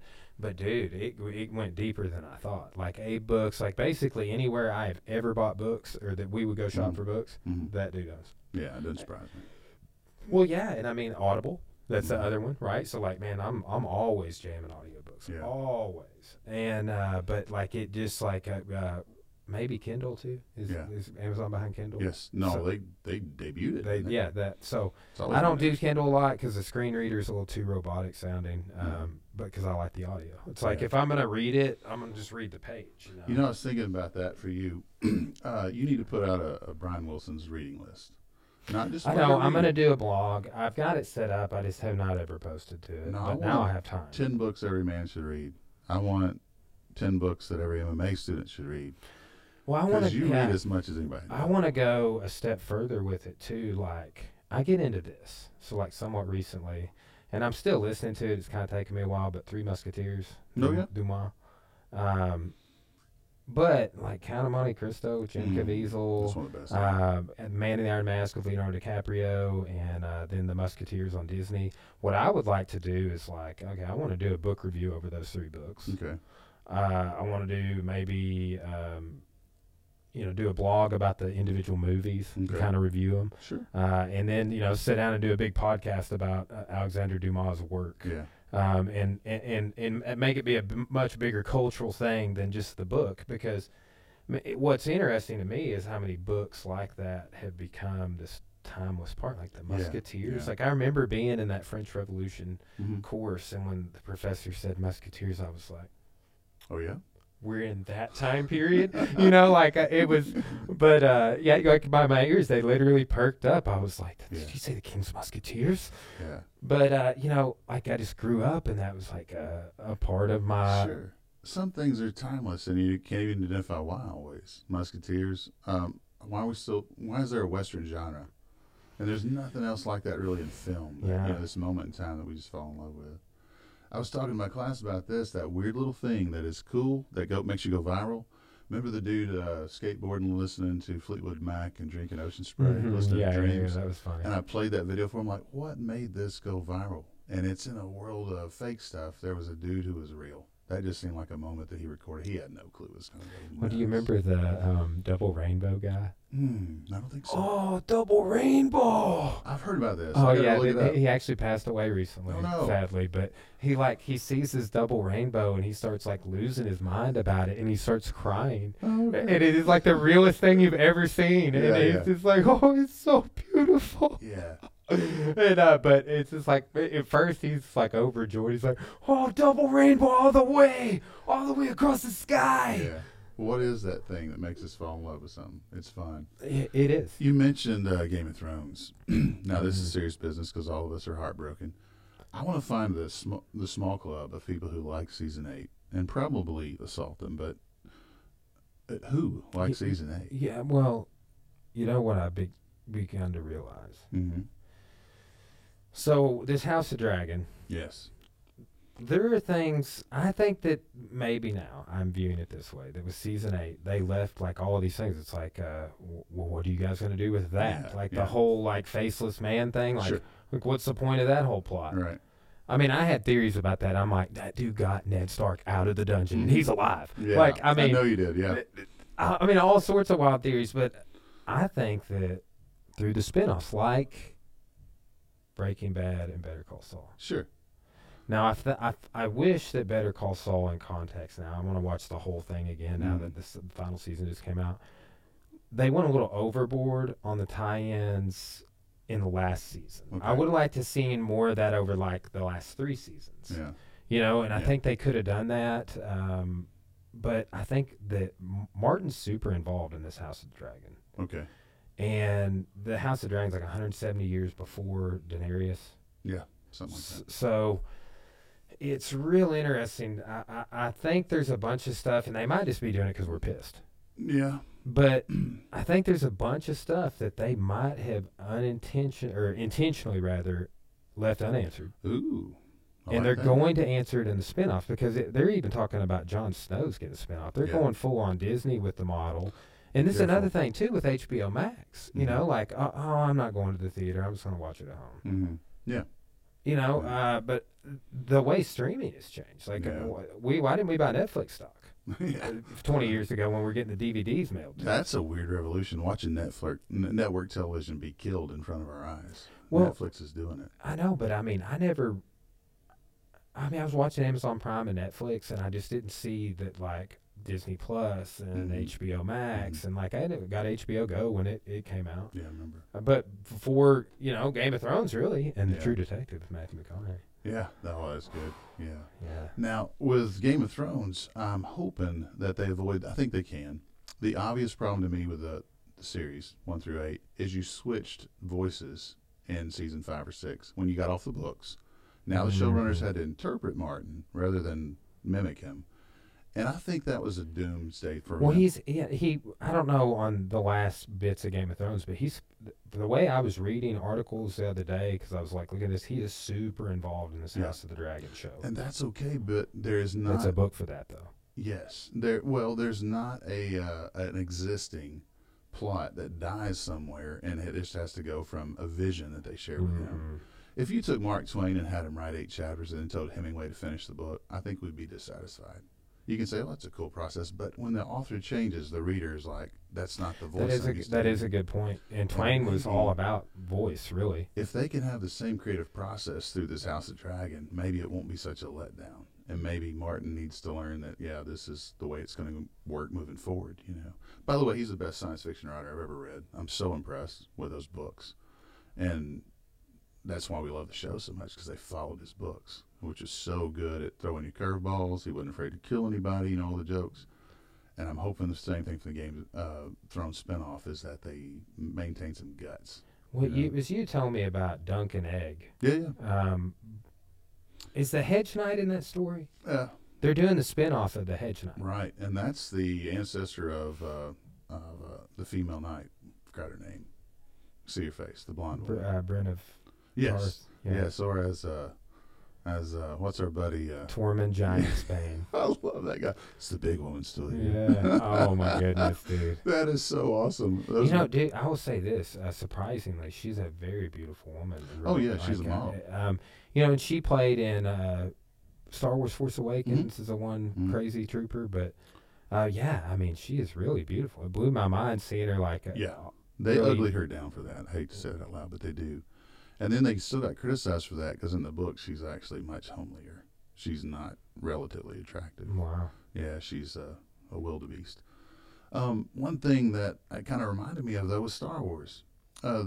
You switched voices. We went from Abrams to Rian Johnson back to Abrams, and that just slaughtered that whole sequels scenario. And both times, I can kind of get HBO screwing it up and the showrunners wanting to get away from it. Why in the world would Disney spend $4 billion on a franchise and then butcher immediately your sequels? You've already got all these movies. And what we've seen with The Mandalorian is when you I leave started rewatching it yesterday. Dude. when you leave the main track, we fall in love again. There's too much pressure in the system, and I'm kind of worried about House of Dragon. I think it can work because you've left the main track, none of the same characters. But with the Jon Snow spinoff, Yeah. you're going to be dealing with people and their expectations, not necessarily the smartest business model, I think. Well, and so I wonder, like, how much they can cash in on this idea of answering people's questions. Yes. Right? Like, what was left unanswered, you know? And, too, like, a big part of, like, people, I think, holding on to the very end of Better Call Saul was, like, this is going to answer some of those. And, too, I remember, have you seen Breaking Bad? Oh, yeah. Best Okay, TV show ever, so, I think. you remember when they first meet Saul and they take him out in the Yeah. desert, You wanna but kill he him? goes, oh, did Lalo and Nacho send you or something like that? But Yeah. it's like when I saw that and had seen Breaking Bad and got to know who Lalo and Nacho were, Yeah. and then I rewatched all of Breaking Bad one time, I was like, Everything ties together. you do start to see it in a little different light, and like they Mhm. did the backstory on how Hector had the stroke and everything. Mhm. Did you watch Better Call Saul? Yeah, too? yeah. Okay, great. Yeah. I haven't seen the last season. I've seen Oh. up through 5, I guess. I'm waiting for 6. But I think that may be the best TV show I've ever seen. I think Saul may be the best spinoff I've ever seen. And it all had one voice. It all had the same 2 people. Was it Mhm. Gilligan? Gilligan, Vince Gilligan, and His buddy. They're all following that. And to me, that's one reason that you can do that, is you've got this committed crew. So I'm hoping with the House of Dragon that they kind of remember, we've screwed this up before. Let's play it full. Now, you said something that teetered on a theory that I have, and I think I brought this up to you before. Martin, too, I guess, I understand his own preference, said he didn't like all the fan fiction that came out about Game of Thrones and the alternate theories. He was like, you guys are writing extra chapters for me. Go make up your own characters. These are mine, right? I don't like it. But as I was watching, I was thinking, some of the theories that we saw were better than what we were getting for the next episode. What about a crowdsourced series? Oh yeah, I mean we've seen that. I got tons of Star Wars fan books down there. Mhm. And that was a big controversy when the Lucasfilm was reacquired or whatever they did with that. Yeah. Is that they had been accepting a lot of these books as canon, Yeah. and then all of that got thrown out. Yeah, which I don't think was a great decision. But could you have the guts to create a good situation, right? Shoot a season, and then tell the public, write the next chapter, and we're going to give the winner $10,000 per episode. I would write chapters for a chance at $10,000, and maybe even put the best ones that they read online, and let us vote, and hide the results of the vote so we don't know which one won. So we still get surprised when we watch it. Yeah, well, I mean, and it could go any direction. It could go Yes. episodes, or like I like what they did with El Camino. Yes, We got this little bridge movie over Mhm. here too. That's the post. That's post Breaking Bad. Yeah, and they tied that back in at the end of Better Call Saul. Oh, really? A little bit. A Okay. little bit. Like it just in making mention Yeah. of that situation. But that's part of the freedom of the internet. How many people made money off of Game of Thrones that weren't affiliated with it because they put up a Patreon page and started talking about it? There were so many different. There was even a TV show for Walking Dead called Talking Dead. Yeah. We just want to chat about it, and we have the ability for all to talk to each other. I'm wondering if it's going to change the creative process, because no matter how good Martin is, and I told you I think he's the best, I was still seeing theories that I like better than what I was getting on the screen sometimes. You can't beat 1 million people every time, George Martin. Sorry. But that's, to me, I'm really ready for somebody to do that and have the guts to say. And there's time if you shoot a whole season and then you've got a year before the next season comes out. There's a time to do 6 months of planning and writing before we start shooting again. You could literally have, a crowdsourced second season. And Did you see the film that Corey was just in? no, Yeah. So Corey was just in a Star Trek fan film you're lying. that, like, oh yeah, let me pull it up. here. Absolutely. It has really amazing views already. Well, tell me she roundhouse kicked somebody in this film. Oh, she was beating all kinds of ass, dude, and Yes. kissed another man. Like what? Wait, fuck? what? Oh yeah, dude. I was cool about it though, and they were talking about how cool I was. Were you She did all off these screen interviews. glaring at him? I wasn't even around, dude. That's the best. She's been in a bunch of Shakespeare. I don't think I knew this about her. She's an actress. She's an amazing actress, dude. Like she's a performer. Well, go ahead and say on air. What does she do wrong? Like, is there anything this lady can't do? Tries to control me too much. I'm just kidding, sort of. You got to. She is. It is, dude. It's like you create a monster because she's a black belt in jiu-jitsu. Yeah. So it's just like everything I'm into except for like the podcast. She's like got equally as good of an opinion about. Uh-huh. You know what I'm saying? Yeah. Like, I mean, it's just weird having a wife that's a jiu-jitsu black belt, to be perfectly honest. Avalon Universe, The Needs of the One, right there. That's her. Okay. Let's see. I doubt we have audio on this, but we'll just pull it up. Oh yeah, here she is. We're about to get ads though. Look, she's triangling this motherfucker right now. Yeah. It's like Lethal Weapon 1, dude. Get the VRBO. I'll pull it back up. See, my friend Josh Irwin, he's been on the podcast a couple of times. Dude, it's like what you were saying. Like, he and I did a podcast over the Walker Texas Ranger reboot because it pissed us off. Okay. And I got all of the seasons over there, dude. But he does this fan film, and like he crowdsourced. Crowdsourcing is becoming just super popular. She was a Vulcan. Okay. He's supposed to be. This is all done. Like I'm training with Mike up in the next room when they were filming this. Some of that shot right here, huh? Well, no, that's actually same mats, but in Inferno Bentonville. Okay. So they were shooting up in Bentonville. But Josh Irwin is the director of this, and he's been on the podcast a couple of times. But like the production value, jeez, I used to not get YouTube ads, and I turned it off a couple years ago, and I regret it all the time. It's extra bad now. Needs of the One, a Star Trek fan production, but 30 minutes. He's done several of these. And they're really good. Like the reception he's gotten. She wore this ugly wig in the beginning, but she her true Vulcan self or whatever. She sheds the wig at a certain point. She's about to beat his ass.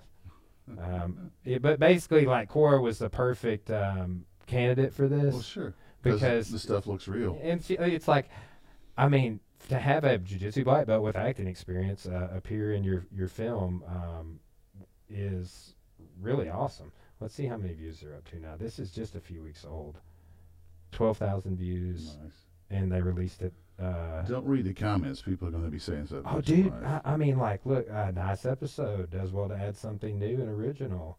Great episode. Like, they really enjoyed the film. Nice work, Josh. Like, the positive feedback they get on these episodes he does. He has some episodes, 80,000 views. Awesome. Yeah. Has she ever thought about coordinating stunts for movies? I don't know. We did go to that Indiana Jones stunt show at Disney a while back, though. Yeah. That was super cool. I've seen it. It is cool.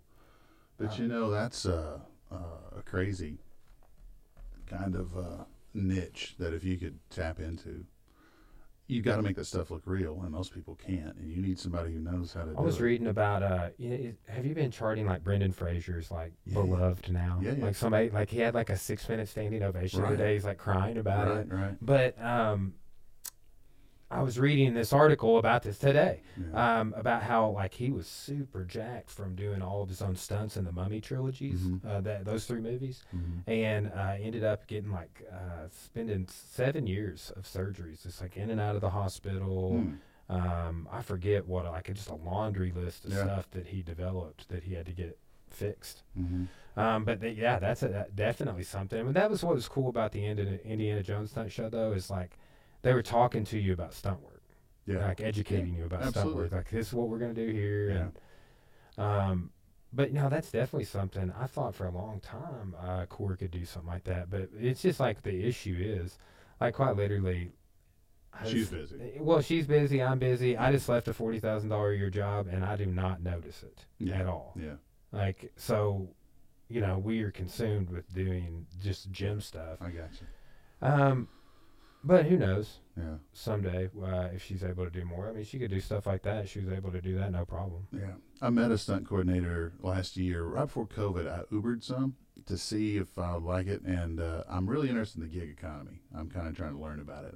You were driving Uber? Absolutely. Wow. Where, in Greenbrier or where? Little Rock. Okay. How far is Greenbrier from Little Rock? Probably 40, 45 miles. Okay. Not that bad. So I would take my wife to work when she worked in Little Rock, drop her off, and Uber, and pick her up at the end of the shift. And I wanted to learn about it, and it was actually kind of fun because I call it speed dating. You meet people, you're there in your car for 15 to 20 minutes max, and then they're gone from your life. And I met all sorts of cool people. One lady was, her son had a surrogate mother in Arkansas, and they were there for the birth and everything. And so, he was gay, so he and his husband couldn't have kids. So a lady here had done that for him. And you get to talk about that, and then she's gone from your life, and you're always wondering, what happened to that kid? Yeah. But this dude gets in my car. He's Asian. He's 50. He looks 25. And we start talking. And what are you doing? I picked him up on the bayou over there in Little Rock. He's shooting a movie with John Cusack, and he's the stunt coordinator. So we start talking. How long ago was this? This is probably right before COVID. So this is probably late 2019, maybe early 2020. And he was a stunt coordinator on the Mandalorian episode where they meet Ahsoka. Oh, wow. And so I'm like, really? He pulls out his cell phone and starts showing me raw footage. Oh, yeah. Okay, so this dude must have been affiliated with Dan Insano because, you Yeah. know, that's Dan Insano's daughter with the staff.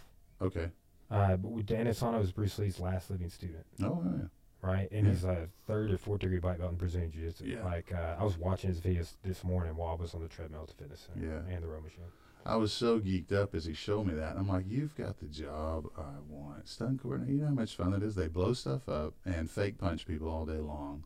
How great is your life? And that was the hilarious thing about looking at how do you get into something like that? Like, how do you break in? Well, look at Gina Carano. Yeah. I mean, she broke in through the martial arts industry. sure. Like, I mean, with MMA. And that's, I think Cord could do a lot with acting. She actually has a theater degree. Mm. So, I think I remember that. yeah, now. theater and then history. She has a history degree. She has a Yeah. double degree. Cool for her. Yeah. She's one up on you. I have a master's. Oh, yeah. Touche. Oh, yeah, but that we'll you know banter back and forth about that. But she's way smarter than me. Mm-hmm. Yeah, she pays the taxes, dude. Yeah, of course. I can't even look at the taxes. I'd start getting hung up on how much of it's going out the door. Oh, yeah. It's just better if I don't see it. Like, dude, last summer our processing for credit cards increased. Like, they raised it significantly because of the number we were running and pandemic, the fees just went up a little bit. And I mean, we were paying like thousands to take payments. Mm-hmm. And got it down to like $1,000 or something. But man, when I see shit like that, I'm just like, Yeah. oh my goodness. I don't even want to know the cost of doing business. It's a Dude, well, pain. payroll taxes, Yeah. property, like I mentioned, the property tax. I don't remember if we were on the air, but our first year in this building, we paid $5,000 in property Yeah. taxes. Yeah. But it is, cost of business is kind of high. That's what, dude. That's part of the reason I'm so resentful with the city situation. It's like, look, you people need to support us because like everybody comes here, like Mhm. everybody knows somebody that comes here. We're very well liked in the community, and we're 100% self-made. And Mhm. it's like this whole pay the piper mentality. Like, we're gonna tell you how you do everything. Yeah.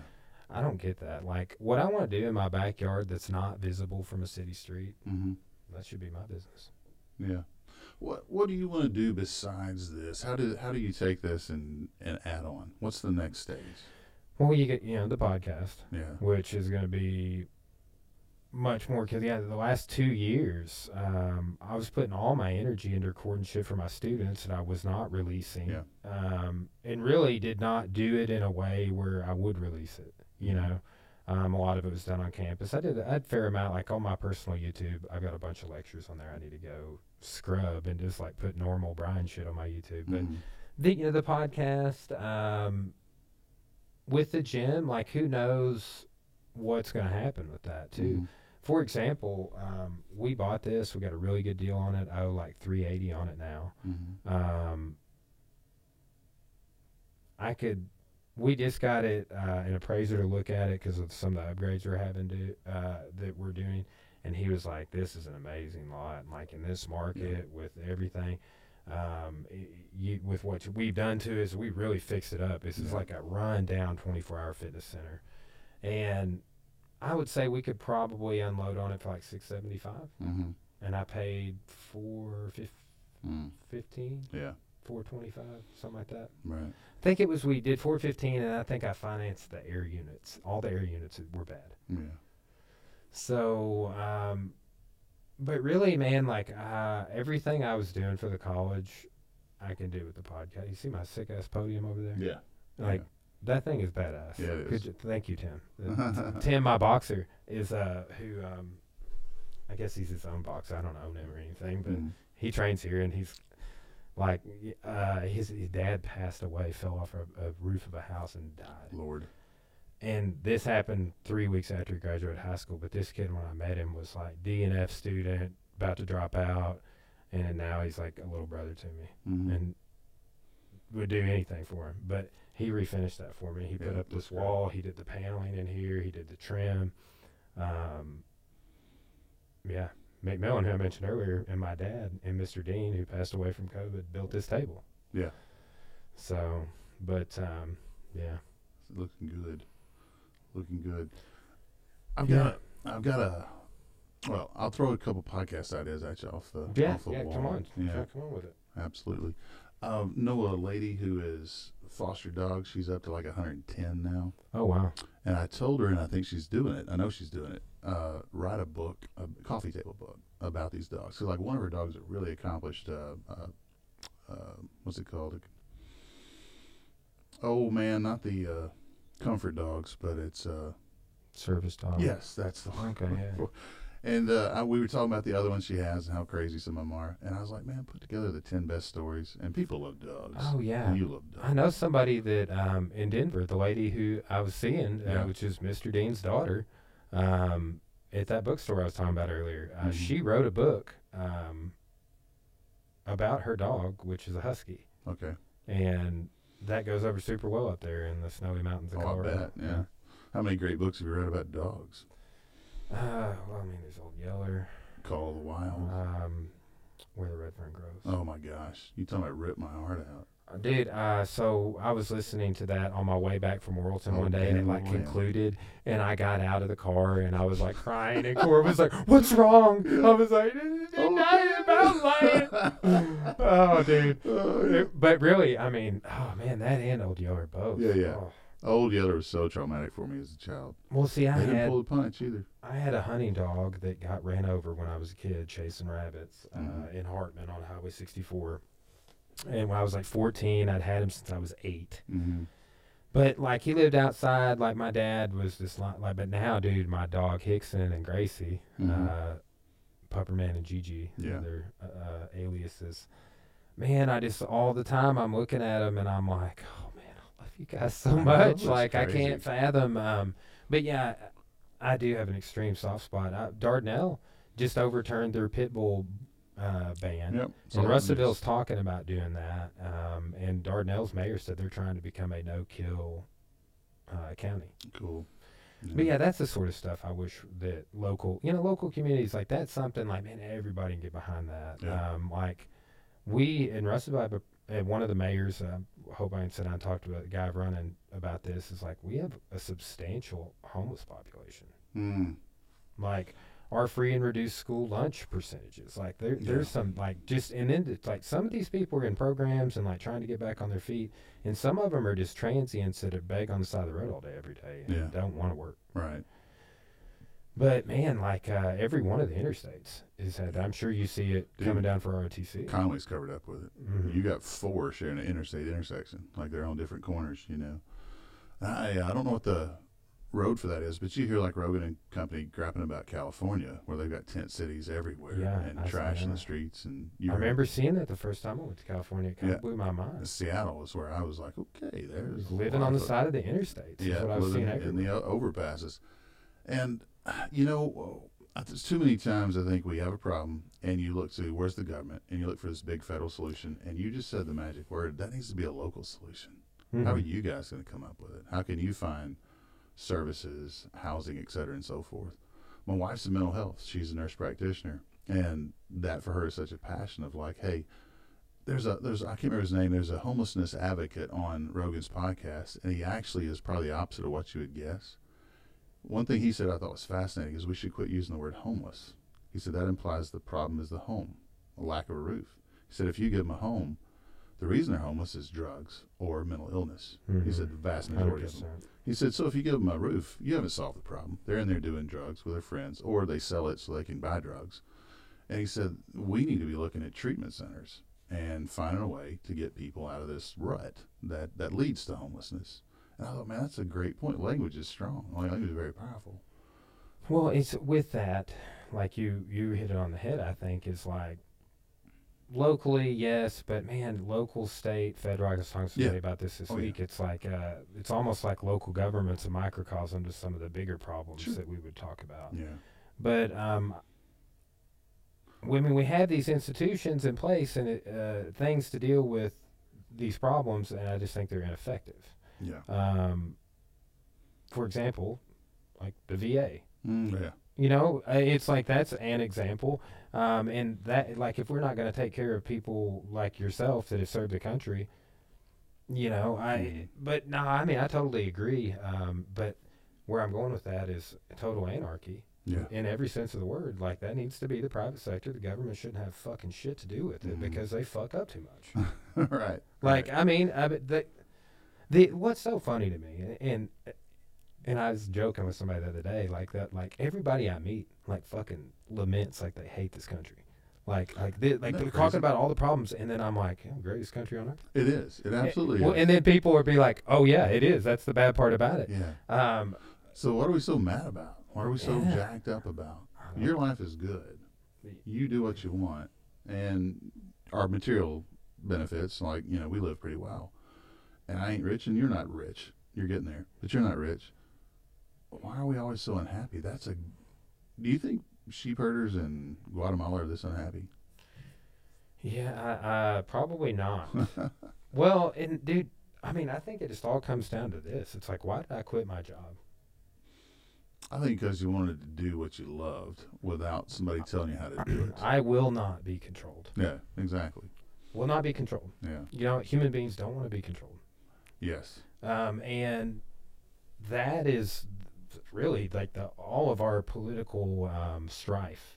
I feel like, what's the narrative? It's like, well, government's trying to, Yeah. you know, you guys said this is a problem and they want to fix it, Right. and they're going to take control. Mm-hmm. Joe Rogan keeps talking about this. This one doctor's like about putting the microchip in the pills. He's like, imagine the compliance. Oh yeah, he uses that word. Yeah, he uses the word compliance, but it's like, man, from Bay of Pigs on down, it's like, what do you want to talk about? Like, again, back on Thurman's thesis, it's like, how trustworthy? Yeah.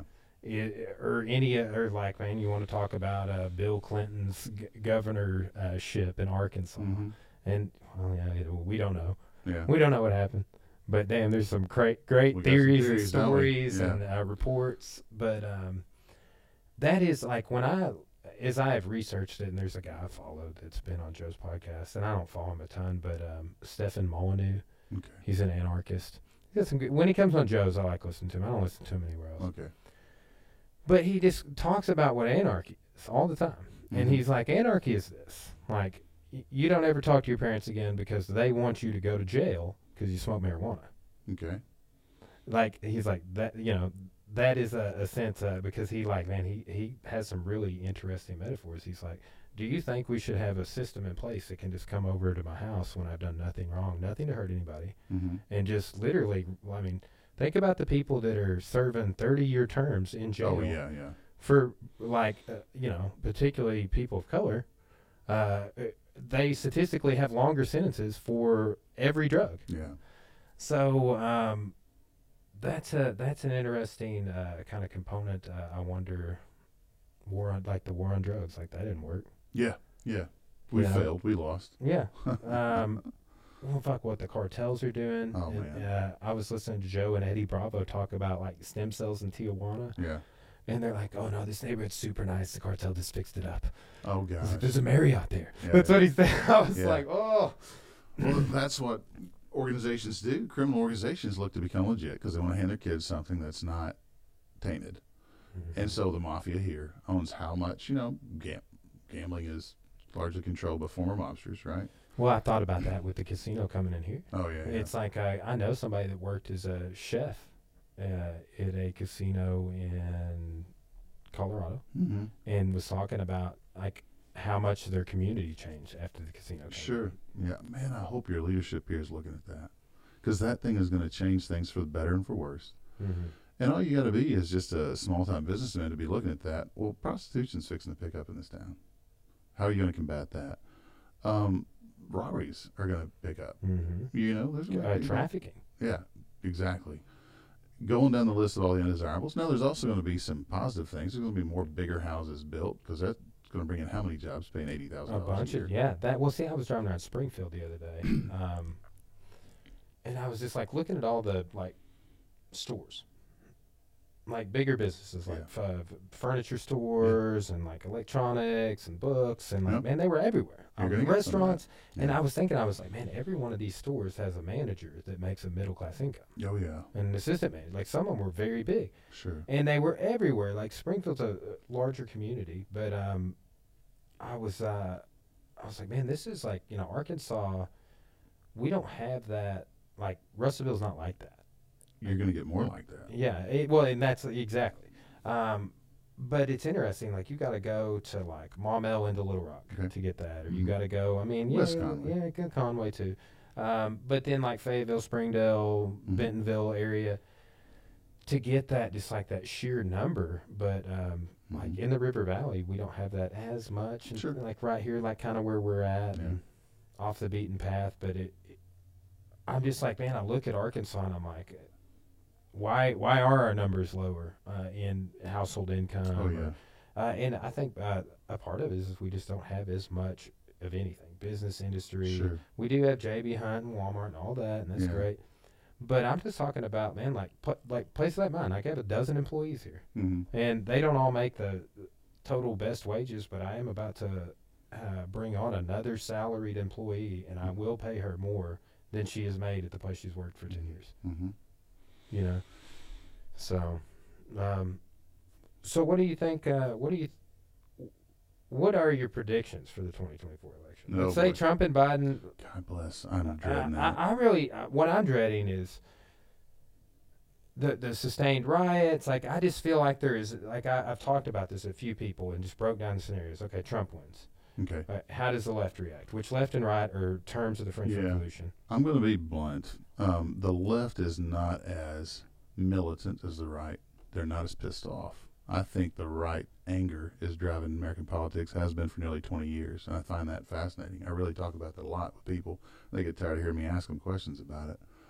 But like 12 years ago, well, 14 now, George W. was still our president. And people would defend him to the hilt. And that was a failed presidency, I'm sorry. 2 unpopular wars and a terrible economy at the end of his 8 years. Like, that's a failed presidency, dude. And now the Republican Party has turned on him. And they'll tell you he and Cheney are old news. And they started those 2 stupid wars where you weren't complaining about them in 2008. This is a new Republican Party with a whole lot of anger that's boiled to the surface. And if the right loses, that anger is going to go nuts. It's going to cost us more than a January 6th. That's exactly what I'm saying. Yeah. I think Trump as a second term is going to be a very vindictive president. I complimented him on his first cabinet. It was all stars, and that's awesome to me when you're not so insecure that you won't get yes men. He had generals on his staff, right? He had Rex Tillerson, former head of Exxon, sorry. How many people did he went through several people. Was that within his cabinet? Oh, yeah. Okay. And so he fired all of those studs with their own resumes and their own clout. And he got a bunch of yes men at the end of his second term, which a lot of presidents do. They get tired of being, second guessed. And Trump does not like being contradicted, right? So his second term, I don't have a lot of faith that it's going to be about anything other than revenge and which is really, bickering. I mean, what a bunch of people say his first term was about was like he had been loose, he had been embarrassed publicly by the Obamas, right? And I saw a documentary about this, and they're like, this is the moment, that he decided to do all this. Obama does a mic drop, and tells him you'll never be president, and a lot of folks think he decided, oh yeah, I will. Now, conspiracy theories I don't buy into fully, but one that his friends say is true. People who still support him and were close to him, he never thought he could win, but he was going to run in 2016 and then leap into media. He was going to start another Fox News type channel, which he did, kind of did with Truth Social, right? His network that's the replacement Twitter. And I think somewhere along the line, there's people who say he didn't know he was going to win until the night of the election. And then suddenly there was no plan moving forward. Chris Christie's got some great stories on this. He had this transition plan, and he was hired to do that. And Trump didn't really put a lot of faith into it. And Christie says Trump took that plan, threw it out the window, and was like, where are my buddies at? I got to start getting Flynn and others jobs, right? Because these guys helped me. And Christie will tell you, I hadn't vetted some of those people. Well, they're getting hired, and we haven't done the background checks, Now, some of them were good, some of them not so good. But the end result of the second time around, I think, with Trump on that is now he's running to win. It's different. And I don't really mean this as an insult, although it is. He was not a real active president. He was on Twitter. But if you look at what Trump did, he didn't start his day till 1 p.m., somewhere 11 a.m., 1 to 1 p.m. He watched TV all morning. he did not get involved with Congress and sponsor a whole lot of bills. He had one major legislative bill he really engaged with, and that was the tax cut in 2017. The rest of it, he was not the guy who was working the phones. Lyndon B. Johnson was having meetings, power meetings, with 3 congressmen a day. I just want to be like giving you the Johnson treatment. Oh, yeah. You got to get over me. He would lean into people. Didn't they call it the Johnson treatment? Yeah. But some of that was intimidation, but some of that was working, you know. And Trump was more of a cheerleader than he is a nuts and bolts, let's get something done guy. He's a great cheerleader. The best I've ever seen for whooping a crowd into a frenzy. There is nothing like him in recent American history. I've seen some of his recent rallies. Oh, yeah. And the following that it looks like he has at those. I mean, you can't see, like, I didn't see, like, pans of the whole crowd or anything, but. Yeah. So what's the left going to do if he wins? I think they're going to cower. I think there's going to be a lot of problems, and probably a lot of sporadic riot and violence. But I don't really think the Democrats have ever gotten together and figured out how to fight yet. They don't know how to do that. The Republican Party's a lot more, I don't know another word for it, they're a lot more militant, and that's not just talking about guns. They're changing state laws until the state legislature can overturn an election if there's enough problems. There's a lot of efforts. It's something like 30 states have bills in front of them right now, and some have been signed, to change their election laws. And that worries me greatly. Like, what power do the state legislatures have to contradict the popular vote of the state? That's what they're trying to achieve.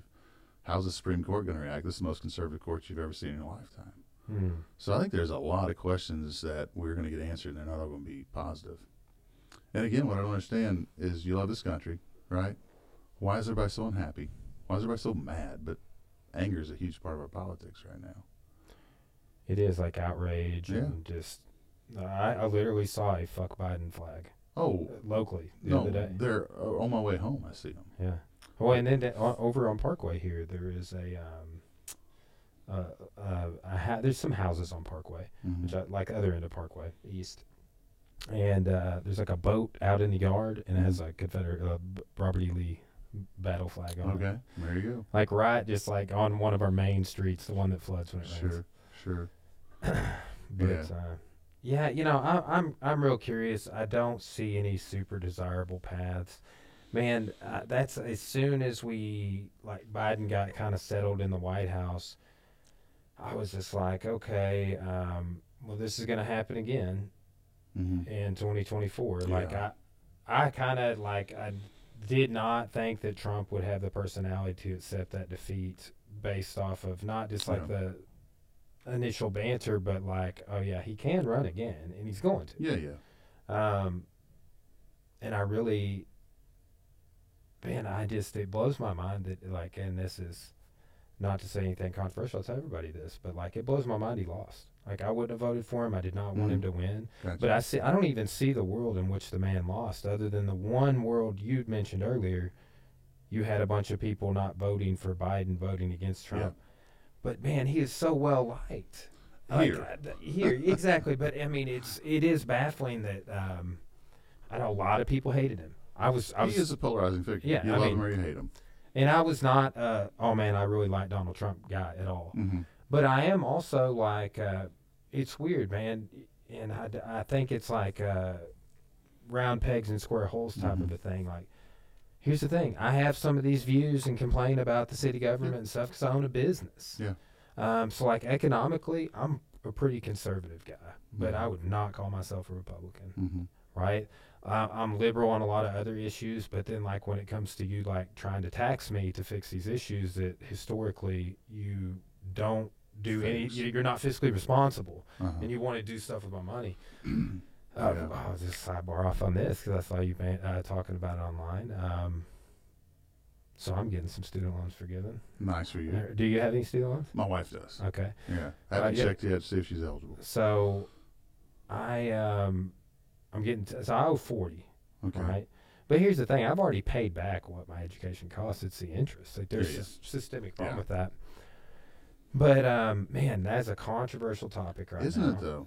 And I was kind of surprised when I'm getting 10, and then I don't know what they're going to do. I had Pell Grants, like $4,000 worth of Pell Grants, but I don't know if they're going to – they say you can get 20 forgiven. if you make less than a certain amount. Yeah. Oh, no, if you were on Pell Grants in the first place, that's it. Mm-hmm. And you get 10 if you make less than 125. So I had some Pell Grants. So hopefully I get 20 wiped off. That'd be huge. Yeah, And you know, but here's the argument. I've thought this the whole time. I don't believe in trickle down economics. I don't believe it's ever worked. No. But I do believe this. Like, if I don't have to pay back those student loans, I'm going to get more cool stuff like what you see in this room. That's trickle up.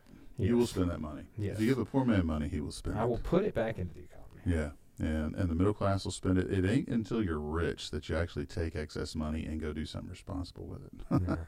I've been rolling over my retirement from Morrilton. Yeah. And this doing a bunch of stuff like this, getting the student loans all processed through. But, man, I was surprised how much I stacked up in 4 years. Good for you. Because Cora has paid into an IRA for that amount of time and has not even half. Wow. But one thing we're going to do is in a similar way to how we had it set up on the matching, is I can do that through the business. Uh-huh. I've just never been at a scale to do that, but it's super beneficial to do it that way. So, like, basically now, like, Cora and I'll have both of our retirements, and she's putting 10% in, and I have not put anything in because I ain't got it rolled over yet, but we're probably going to knock both of our percentages down and do like 7.5%, 8% and match like 6%. Mm-hmm. And it's a sweet write-off for the business. I bet. And we can do some things like that with insurance, even without getting insurance through the business. Okay. That I just now found out about. That's interesting. I have a really good accountant. Yeah, and that's one thing that bugs me about our whole system is information needs to be easy for you to get your hands on, not hard. It shouldn't be a matter of I need to know the accountant to understand the tax code. It drives me nuts. Or like something like adding on to your business. Yeah. You know? Like, because here's at the end of the day, no one that works at the city has any background in construction. Interesting. Like, I mean, dude, it's just like, cool story. You taught a class 15 years ago, and you want to tell me how to do it, and you taught a class in this, and it's not, I'm a history guy. Yeah. It's that with city government. It's a bunch of people that they don't do asphalt. They don't own commercial buildings, but they want to tell you how to do the asphalt at your commercial building. Right. So what we said, I think, earlier is government has become a job, and I wish it was more of a rotating door, and we were constantly getting somebody in who is more current, you know. What about a businessman who retire? You know, you're 63, 62, but you go serve in city government for 5 years, and we use that expertise, and we need more of that model. Well, and I mean, like you being on city council makes perfect sense to me. You need young business owners on that city council. You have to represent your group, but I'm almost idly wealthy, and I can do something like that. yeah, because that's another. Well, I mean, that's another part of the problem that I see is like, that's all we're getting is people who are idly wealthy who can literally not work a job and go do this. Yeah. And I don't know if that's the best fit for people, you know.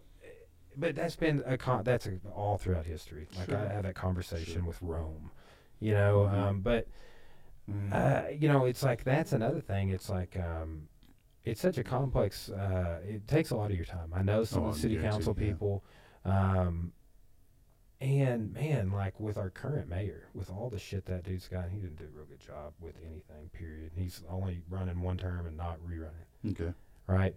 But man, he did like get in and have to deal with like the whole George Floyd thing, and like there was a flood, the river flooding, like right when he got in, and then the casino controversy, and like he was keeping marijuana out, like all this stuff, dude. Yeah. And but I mean, he got elected by the local church, like they have the biggest congregation, and a lot of them train here. But that sort of stuff goes on too. You know, it's like I wouldn't say this dude was idly wealthy, like probably, you know, upper middle class-ish, worked at the nuke plant and stuff. But at the end of the day, it's like this huge group of constituents over here got you in because that's something. What do you think about that? Like, I mean, that is particularly in the South goes on. Like, it goes on in this town bad at two different places where it's like literally from the pulpit, you're going to have the preacher telling you how to vote. Yeah, the South has never really respected this idea of separation of church and state. And that I've seen people run memes about it now, like that way we shouldn't. Well, Lauren Boebert, a congresswoman, saying that's a ridiculous idea and it never should have been in the first place, the separation of church and state. No, your founding fathers really thought it was important, and they talked about it. Several of them. Yeah. There's a great book that only history nerds will enjoy. I'll throw it out there. The guy died of a heart attack. He was at Oklahoma Baptist University. About 1980, wrote a book called The Churches in Cultural Captivity. His name was John Lee Amy. And in it he says the Southern Church has never been progressive. It has never led society in any major cultural change. It has always followed. He points at abolition. Southern churches are not preaching for abolition. They had too many rich parishioners who were slaveholders. Civil rights movement, women's rights movement, anything. He said you go to any of those and pastors are mum. They're preaching status quo. And so that is not an organization that's going to shake things up, change. They are for, as you said, no marijuana, right? No casino. Blue laws, baby. Absolutely. Oh, my God. Well, were we? But didn't you comment on that the other day? I shared something about blue laws, or maybe you did. I don't know. I don't think it was me. I was talking to somebody about it, though, like it was a northerner who came down here. What the hell is that? Yeah. I was like, no, you can't buy booze around here. Or dry counties. They're like, what?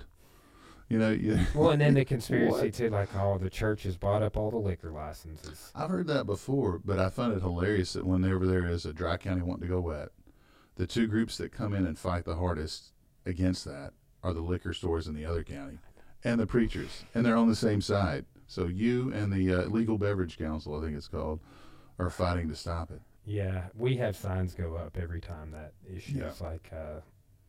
There is a coalition around here. Oh, sure, yeah, no, but it forms all the time. That goes on. Like one of the dudes running for state representative from Russellville right now is big time construction guy.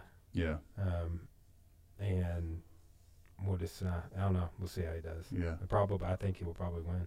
We had a big rally with Sarah Huckabee Sanders last night at the fairground. She's gonna win. Oh, guaranteed. It's not even gonna be close. I wonder if she slaps the bass like her dad. Yeah. I was talking to somebody about that today. Well, and you were kind of bringing it up earlier. These guys are out of touch with us, right? But look at how hard they try to get in touch with us. Clinton plays the sax. Huckabee plays the bass. George W. rode the Segway and fell off of it. We made fun of him. Damn, that happened to me one time. And Obama plays basketball and sings he had Amazing a BlackBerry. Grace. And he had a BlackBerry. Biden tries to ride the bike and falls off of it. We laugh at him. They're trying to connect, and I am young and vigorous, and that's something that's important to them, but, you can't really pull it off. I don't know how you said earlier about the ages that they can ever be relevant to your world. It's got to be somebody lower in the administration that's that contact to us. Well, okay, so this is something I've been thinking a lot about. What about in 50 years, with where we are medically? Oh, gosh. With, technology, everything, all the improvements, we don't need little kid blood and Jeffrey Epstein conspiracies to, make us immortal lizards or anything. Where it's just our science is so good. I was listening to Eddie Bravo talk about stem cells. And, it's 2 of the shoulder injuries he had. I have one of them, right? And I'm like, oh, wow. What other sort of stuff are we going to come up with that literally keeps us from aging? Sure. And there's just a certain point too. I feel with nootropics, how much brain capacity we can have, how much capacity. I can notice this. I didn't sleep super awesome the last couple of nights for whatever reason, but my conversation hadn't been super off. When I'm talking to people, but I always have I'll just forget little things in conversation where where was I going with that? But it's always kind of correlated. But when we kind of go past that, what capacity does our brain have as human beings to store information? Yeah. Now, you asked it from a medical point of view, but I think your answer is probably technology when you come to store information. You know what Neuralink is, and Musk is working on that. You want to be an early adopter? No. Everybody wants to be in version 3. I don't want to be 1 or 2. But he said something in a podcast that was haunting to me. I think it was Rogan, was saying, he's going on about what you can do. You've got this computer chip installed. You can access Google. So if you're an accountant, you can come up with last year's spreadsheet, and you're talking real numbers faster than somebody who's over here trying to look it up on it. So Rogan's like, yeah, but a lot of people aren't going to want it. And Elon Musk said they're going to have to take it because they'll be at a competitive disadvantage if they don't. And that chilled me because he's right. If you don't take the cell phone, where is that businessman now? There was some dude saying, I ain't got, Well, and like look at like from people from my dad's generation, Yes. like he won't go to Walmart Yeah. anymore yeah, because the of scanners. self checkout. Yeah, yeah, Don't work here. absolutely. And I mean, I don't prefer because like I usually have like a huge buggy full, and I'm like, well, we need to get somebody else to scan and bag this. Uh-huh. You know? I'm kind of tired, yeah. But man, with like all sorts of stuff like that, Mhm. where people like, there's generations of people that like we have that growth in technology, and they hit that sort of wall where like they're not adapting anymore. And I wonder if that's going to be the case in 50 years. Or let's just say this: let's say if people like Biden would culturally still be in the mix at 80. Yeah. Whereas, like, what if in 40 years, 110 years old is It's the new 80? Yeah. That's real interesting, and I mean, And scary. well, I mean, Zuckerberg was talking about he has that initiative to end all disease, Yeah. and he's like, there's no reason why we can't do this. There is one reason. When I've seen people object to even talking about this. Global warming is real. Sorry. The driving force behind it is the world's overpopulated. So if we get to a point where disease is defeated and you can live to 110 years old easily, we've got a worse population problem. Where are we going to go for all, what's going to happen with the excess heat we're generating? Well, yeah, and I think about this too. Like, imagine a Great Depression type event. Oh, sure. Well, we just saw it with COVID, and we do not have a financial system set up to deal with that, an economic system, and a political system set up to deal with that. So how are you going to act next time that we have a mass problem with people finding food to eat? And if you follow global warming, it ruined my garden this summer. How food prices are skyrocketing at the grocery store. How close are we to getting to a point where... Dude, I spent $330 at Walmart for groceries. Oh, yeah, it wouldn't surprise me at all. I got a couple of things. It's like, you don't normally get like toothpaste, deodorant, mouthwash, like some things like that you don't get every time. Cat litter, like it pushed it up like probably $100, but I was still just like, oh, Yeah. $330. Yeah. And it's just Corona, Yeah. It's not. And I didn't get like it was mostly like fresh stuff, vegetables, fruits, some meat. But damn. It's pushing us into a place where I think a lot of us are going to have to ask some questions about that, budgetary wise. And who is big enough to fix it? If you don't have faith in the government to fix it, do we really have the economy set up where I can individually fix it? I can grow up enough of my own food, cut enough firewood to heat my house. Like, I worry about that sort of crisis that You gotta have just a mentioned. permit for that. Yeah. Oh, that'll be the difference. So if there's a new Great Depression, is the New Deal will be more permits instead of more solutions. God bless. Well, That's depressing. it is. Todd Snyder is a artist Cora and I enjoys, folk singer, and Yeah, I know the name. he's got a song. That flag right there is like his. It's a Romani flag, but it's like the one he's part of his brand. But he's like. One of his songs, oh, by the way, you need a permit for that. But it is how it's like he tells stories in his songs, and like that, like when he hits that hook, it's hilarious, like make you laugh out loud. Yeah. But man, he is a funny folk singer. There's a controversy where like 2 of his songs, Garth Brooks ripped off. Oh, yeah. I've heard this before. Beer Garth. Run. Really? And there's another story where like Garth Brooks had ripped off another one of his songs, and like he questioned Garth Brooks about it, and he tells the story at some of his concerts. I hadn't heard him tell the story, but I've seen the video. And then he's like wrote a song about it, and it's like a Garth Brooks song, the song that he's writing that goes with the story. But super funny, almost like an Arlo Guthrie type. Okay. Yeah. Yeah. I got it on vinyl. Something that's like a musings of an agnostic preacher or something like that, and it's hilarious. Like he's got a song. It's like a story song where he's like a agnostic, but he's a preacher. Yeah. I'm jealous of you coming up in the time, the years that I got on you. We didn't have Spotify when I was a kid. You can find so much more music because of the internet. We were stuck with what the local record store was. Oh, dude, look, you got my vinyl collection here. Yeah. Cassettes are coming. Yeah, I need to pull some slack in this. That's Cassettes are coming back in. All right. Who says? Well, I've kind of seen them coming back in. Wow. Like, yeah. I never thought that would happen. I know, but did you ever think vinyl would come back? Only yes, I did, because the artwork. That is a big selling point for it, for sure. And because there is something about that, I don't know, fidelity of like that just says authentic. I don't know what it is, like the smell of leather or something, you know. No, Like, well, I mean, like I'm collecting all my favorite bands, Yeah. all of their albums on vinyl. have you ever jacked with 8-track? A little bit. One of the old turntables I had an 8-track Yeah. player in it, and then an old car I had one in it. Yeah. What the young folk don't know about 8-track, I don't know why it's called an 8-track. There was actually 4 tracks on it. I guess they're double-sided or something. And Probably stickers in stereo. it would record so many minutes, and the button that you would push to fast forward to track 2 might actually come in the middle of song 3. So if you like song 3, you were doomed. You always had to listen to all of track 1, which might be 2 songs you didn't want, Oh man. to get the beginning of the 3rd song, and then you have to go to track 2 to hit the next one. This is funny. Like I remember The vinyl may come back, but 8-track never will. I remember the day somebody showed me. I was showing him something on. I'm like, hey, let's watch this jiu-jitsu video and learn how to do it. And I was like, oh, I'm gonna back up here, and he was like, no, just do this. Oh, yeah. And I was like, Oh, oh wow, like Yeah. you just did that, and it went forward 10 seconds. Like whoa. yeah. But dude, I was telling somebody this the other day. I remember when like all I wanted was to be able to take the YouTube on my phone and put it on my TV. Yeah. That is not hard at all. Like Sure. magically, like hit a button on my phone and it's like which TV you want. You want this one, the one in the gym, that Mhm. one there, Right. the one at your house, the one in your bedroom. Yeah. And how are human beings going to keep up with this? Because you didn't know to double tap your phone. As technology increases, it increases exponentially. It does not do it incrementally.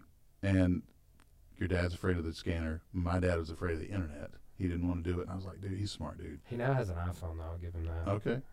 But how are we going to keep up and adapt as more and more things around us change? Or how do we as a species keep up with the technology that's going to outpace us? Instead of getting, your next oldest relative something totally stupid, get him an Oculus Go for Christmas. Okay.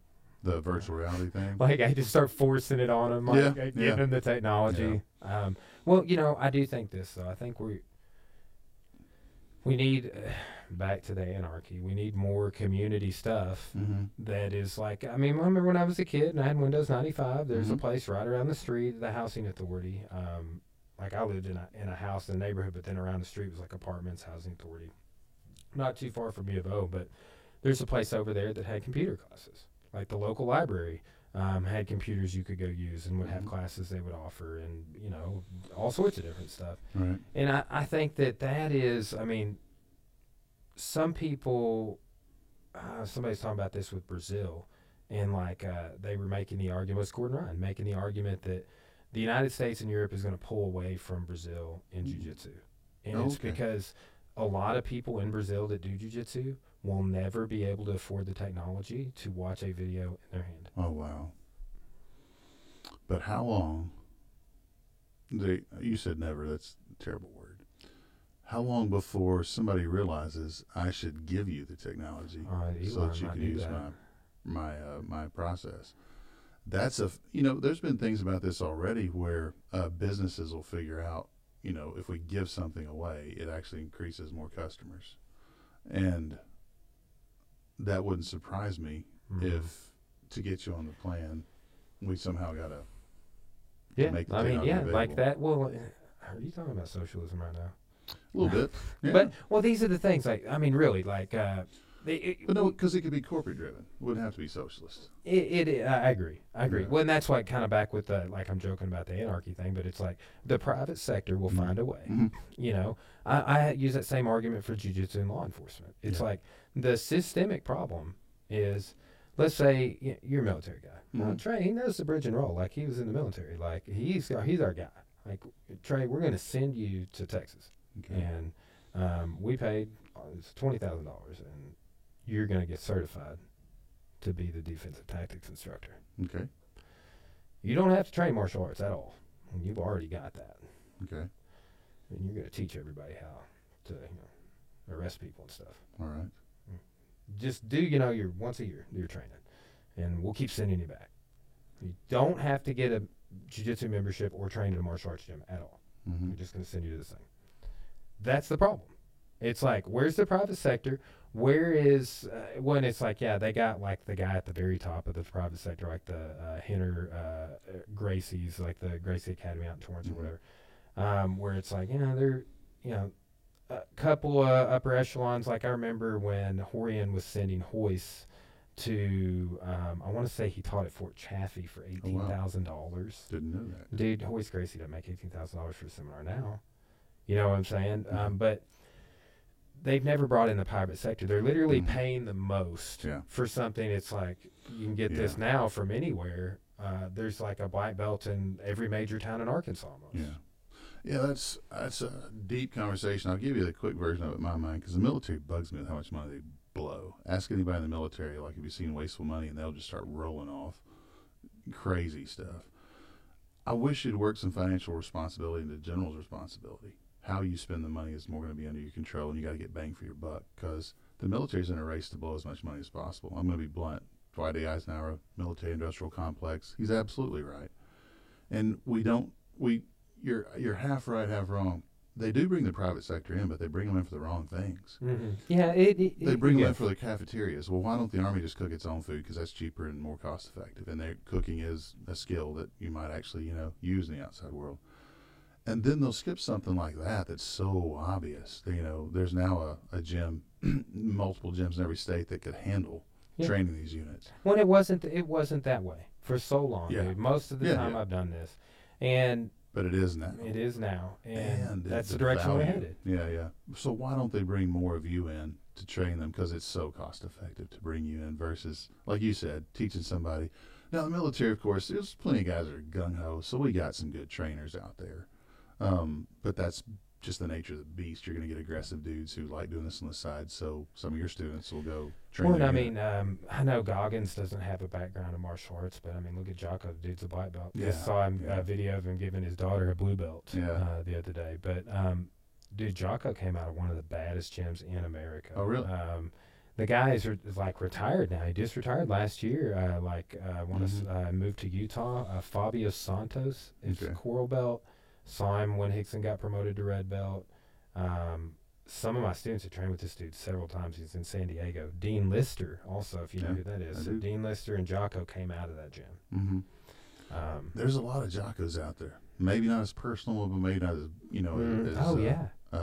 vocal as he is. Was I telling you this pararescue dude that came through here and whipped my fucking ass? Yeah. Oh my God, dude! Like, dude's 43 and one of the best guys I've ever rolled with. But like, I look over, there's a black belt standing in the gym. Like, we're starting jiu-jitsu soon. I was just like, "Hey, what's up?" And then, dude, I felt bad because I didn't know pararescue like what it was really. Mm-hmm. I was like thinking like a branch of the Coast Guard or something kind of like that, and I was like that Ashton Kutcher Kevin Costner movie with the helicopter and the jump in the water. Yeah. And he was like something kind of like that. Yeah. And like I was trying to just joke with him, but he wouldn't open up about it. And I was like, "Well, you like SF?" And he's like, "Well, yeah." Like sidestepped it, But then I looked up about this dude. He was a multi-time Silver Star recipient. Okay. For jerking people up out of like active war zones that were wounded. Yeah. Yeah, it's hardcore stuff. There's some great like images online of some of the insane stuff they do because they'll have to rappel with a guy with a back injury tied to him. Man, that's a hero. Under right fire. Dude, yes. Yeah, like, and well, too, like, the stories I was reading about this guy online, like, and then they're calling in an airstrike because they're pinned down. Like, like this one I was reading that's like, they think they're going to get hit with the airstrike, right? Like, they're surrounded on all sides, but they don't. Yeah. But, man, it's... To bring it full circle, something you mentioned earlier, there's so many of those guys that are retired. They have the training, they have the knowledge. Now they're 40-something.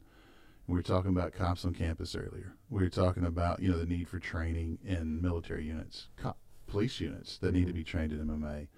There's a lot of Jocko Willink types out there that could be absolutely tapped. And I've always wondered why the military doesn't, or the VA doesn't have a body of where can you go from here and take your military training and benefit the public. Yeah. Well, to think about this, police academy. Mm-hmm. Absolutely.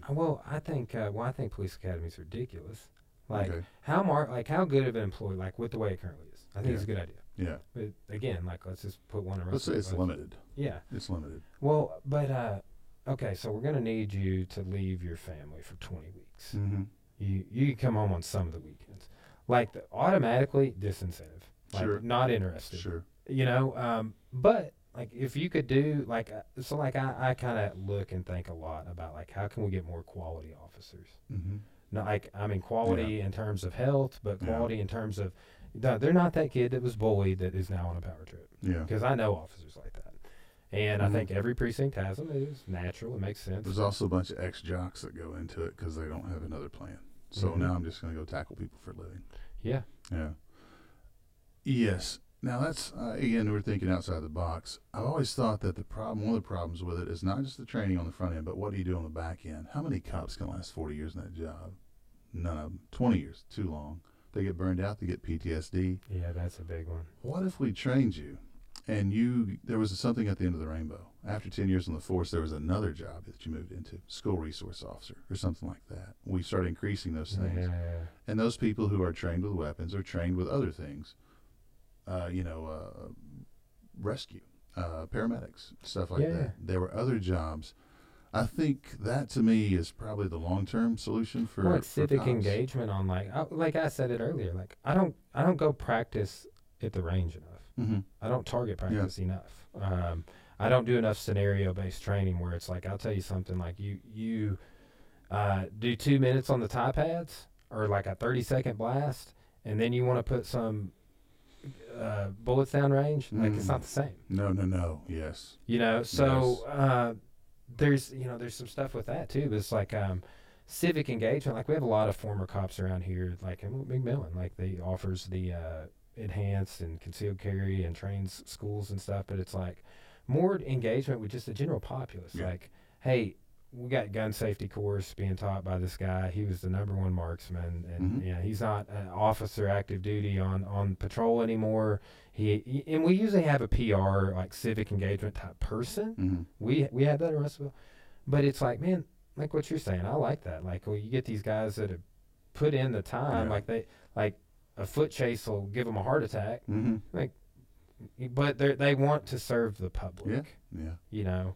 And that's another thing, like a lot of stuff we talked about, like we keep kind of coming back to like I'm into service. Like I have a 501c3 nonprofit. Like I donate tons of time and energy and resources and money to all sorts of organizations in the community, and we just need, I think, more of that. Yeah. More just I've talked to people about this a lot. Like I want to drive past a cop and not feel nervous. It's been like that my whole life. Yeah. Doesn't matter if I was with my parents or what. When I pass the car, it's like interesting. I'm not breaking the law. I'm not speeding. I'm buckled up, and I'm like, holy shit, am I breaking the law? Am I speeding? Am I buckled up? Yeah. You know what I'm saying? Like it's just like you see when you're like, and it's like, why? Why is it that way? And like most people I talk to, like, you check your speed limits first thing you do whenever you pass a cop. Boom. And then you're like, let's make sure I don't break any traffic laws for the next few minutes, right? Yeah, I don't know. That's a weird one. But, oh, man, that's a tough job. It's a vital job. I was actually talking to somebody about that. Is there a job that's more vital? And I'm being serious about this, and I'm not trying to be disrespectful. Isn't that more vital than even your doctor? Because if you don't have cops, dude, the people who argue, like, defund the police, one of the dumbest slogans I've ever heard in my life. Dude, if you don't have them, everything goes to hell in a handbasket quickly. Is there a more vital job? And yet we have this model that chews people up and doesn't pay them well, and you can't really last forever in it. They got to go do something else for a living after just a few years. We need to look at that because it's where we're headed is not good. The police brutality debate that's online, the officers that just up the road that got in trouble recently. And that was insane, dude. Yeah. Now I don't know that whole story. From what I saw in the film, they could get off easily if he had a weapon or something when that started, because we don't see the whole fight. Well, yeah, I know. I would be interested to see what more details come out about that, because there's he was alleged to have a knife. Yes. But then I've read a couple stories that he turned it over to the officers when they asked for it. And then they started beating his ass after that. I don't know what the truth is, Well, and two, apparently they didn't. You have the right to remain silent. They didn't read him his rights, and that's one of the things that he's coming after him for. Yeah, he's got some good lawyers. They're fixing that. Well, and I heard something crazy. This will be something too, but I mean, I could still see him coming out in the good. I guess I don't know if it was him or another person coming through who's told a lady at a gas station he was going to cut her face off. Ugh. Yeah. Yeah. Like that was what the reason, allegedly, the cops were coming to see what was going on, Mm-hmm. is because somebody told a tenant at a gas station that, Okay. and when she told him to leave. Yeah. And I guess this guy maybe got on his bicycle and pedaled down to like, a couple miles away to Yeah. another gas station. That's when the cops showed up. Have you ever watched Chris Rock's How Not to Get Your Ass Beat by the Police? No. Oh my God, you got to YouTube it. I'll check It's that out. one of the funniest things I've ever seen. But he gives you these rules, and it's basically making fun of people who do dumb things, right? So one way not to get your ass beat by the police is don't threaten someone with a knife. You know? Like how hard is that? And the funniest one to me, I don't know why it just killed me, but he's like, if the cops have to chase you, when they show up, they're bringing an ass whipping with them. Like you threaten somebody with a knife and the cops show up, like it's not going to end well for you. But here's another nerdy history moment. The cell phone has changed that whole debate. God, yeah. When I was a kid, cops did what they wanted, and it was never recorded, so it was their word against some sort of, potential criminal. The public side with the cops. And we've seen that turn rapidly in the last decade and a half, where now you've got a new civil rights initiative, police brutality. And so many, we would know about George Floyd if you didn't have a cell phone from a bystander. And there's such a difference in reading it in a newspaper and saying, oh, that sounds terrible. They kneeled on his neck for 9 minutes. Then when you have to watch it. It's Well, with excruciating. that beating in Mulberry, Yeah, you could definitely see the demeanor of those cops start to change when they realize they were being filmed. that is true. That is absolutely true. And he's not happy about it either. He does a little hand gesture or something towards the lady with a with a cell Get phone. back in the car or something like that. Yeah. Yeah. Oh man. You know what I've always argued, and I'm not a cop, so, they can tell me to stick it, I guess. You should be comfortable with your behavior being on film. I don't want to be filmed constantly. I got to pick my nose sometimes. But you should be comfortable if you're in the public eye of being filmed. And Yeah. if you can't do it under film, then you don't need to be doing it, most likely. You know what I mean? Mm-hmm. So I really struggled with that when we first started recording in the classroom, because I don't want weirdos trying to say, let's see what these college professors are doing. But then I kind of realized I don't really do anything I think I can't defend. Dude, I would say, based off of my knowledge of you, you're pretty good at just being a devil's advocate Mhm. and not saying anything that really is like, if anybody says Oh, something yeah. controversial, it's a student. Yeah, it is. You know what's funny? I tell them all the time, my job's not to tell you what I think, it's to make you think. I'm going to ask questions. I want you to go home and debate this, and don't get mad at me if you don't like what somebody else says. Well, you do a super good job too, because I see you on social a lot in the Mhm. comments, right? So like Joe Rogan would have this, he would be like, "Oh yeah, I'm going to put that shit out there Yeah, in a podcast or a post or share or whatever, and then I'm not going to engage with you Yeah. at all." yeah, But you engage with people, and I've Sometimes. never seen you get mad. yeah. I'm sure you have. Once I remember I was mean to a guy. Okay, when somebody I know is a hypocrite starts yapping, that's when it's hard to hold your temper. So, I hope you don't go back and look at it. I'll just say a guy was railing against programs that I know he had been on. And I just told him, shut up or something. It was Mm-hmm. pretty blunt, but it wasn't terrible. That's about the only time I can remember losing my temper. No, I people get bugged when you ask tough questions, but I like talking to you about your ideas, and I really don't get offended. You hate Trump, I love Trump. Let's go out to eat. I don't care. Yeah, You're a Catholic, I'm a 100%. Baptist. Like, I don't care what the other person is. Like, it doesn't keep me from being your friend. Well, see, like I had people I would call my friends. It would be like over the last few years, it would say things like, "Oh, well, I've lost that friends." person's a Trump supporter," Yeah, and I'm like, "Yeah, well, I don't really like. I know, like, yeah. I know what you're saying, but they're my friend." I've lost friends because I don't vote the right way, and I find that bizarre. We simply disagree over how the country should be run. Like, I'm not for sacrificing babies, dude. I'm not for something you can't forgive, I'm for responsible government, and let's move human beings forward. But the end result of it all is you look at it, and we are growing more tribal. We're growing more contentious. We're growing less civil in the greatest nation in the world, which doesn't make sense to me.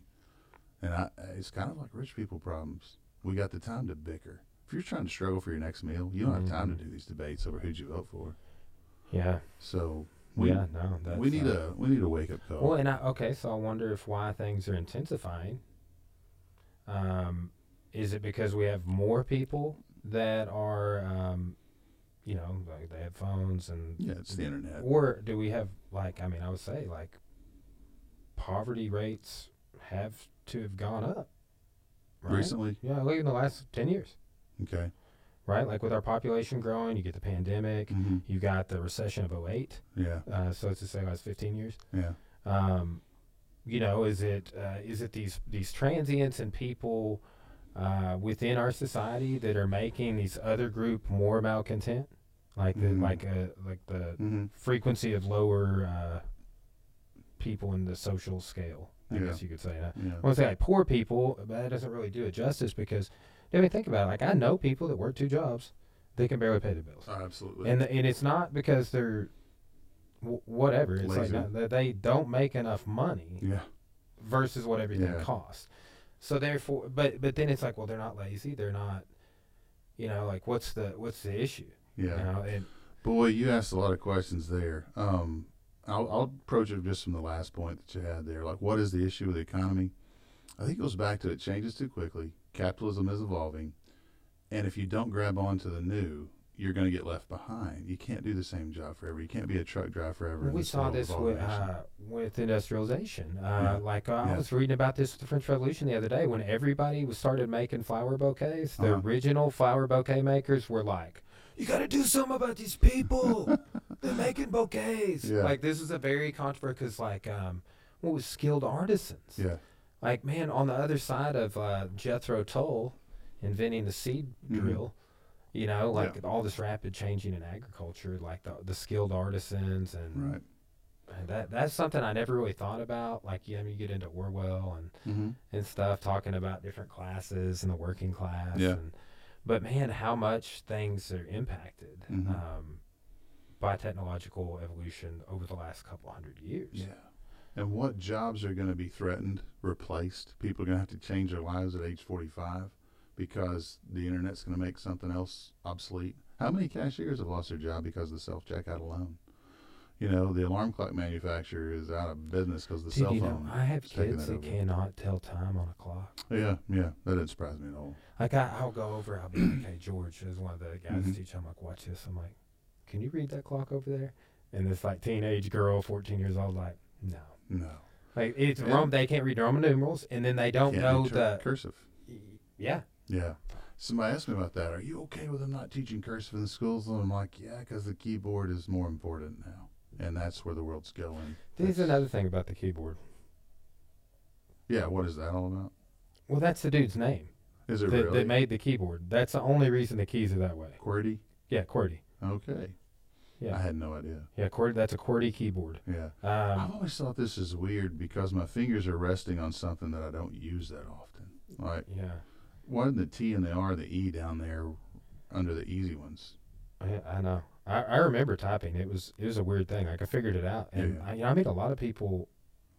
Like my dad, my buddy Nate's mom. Like they can't type. Like Still. they can do it kind of fast. And I Yeah. remember before I took keyboarding, I was around computers enough. I didn't take keyboard until junior high. Yeah, but you know what's going to happen? Keyboarding's going to disappear. It's going to be talk to text before too long. Oh, That's coming soon. yeah. So how long before we don't teach that in schools anymore? Yeah. And are you okay with that? Yeah, I don't know. We'll see. Yeah, do you have an Apple Watch? No. I don't either. Yeah. Cora does, and she will be like talking into her watch, or she can Yeah. also like if it's gonna be short, she can draw on her Oh, watch boy. and send a text, and then just like go out because you don't have it's not big enough to type on typically. Yeah. But she does voice to text or Oh, will yeah, draw yeah. the letters. I know how you're doing it. Yeah. Yeah. That's a little frustrating for me. Well, this is a book you can check out. I still need to read it. The Education of Henry Adams. Ken Burns cites it in I've had the somebody else Civil recommend War. it to me. Jeff Woods recommended to me. I did like the introduction. I just didn't get into it. But like basically the thesis is, and it's, I think it's John Quincy Adams' son. Okay. It's definitely it's like John Adams' grandson or something like that, right? Yeah. But He was is Henry Adams the writer? Henry Adams? yes. Okay. Yeah. But he's talking about like how things changing are gonna have consequence. Mm-hmm. And how, like what kind of impact it's going to have on human beings. And that's interesting too, I know a guy that's a historian that's not a historian anymore. And just not engaging with constantly like with you some, but you teach your sister too a lot. Like everybody I talk about ever's dead. Yeah. But and then too, you get into the US2 era, Civ2 era, like mutually assured destruction, all that shit. But it's like, now that I'm not mulling over that as much every single day, I'm still listening to 100+ books a year. Mm-hmm. Still like typing notes, but it's just like much more around my interest. Yeah.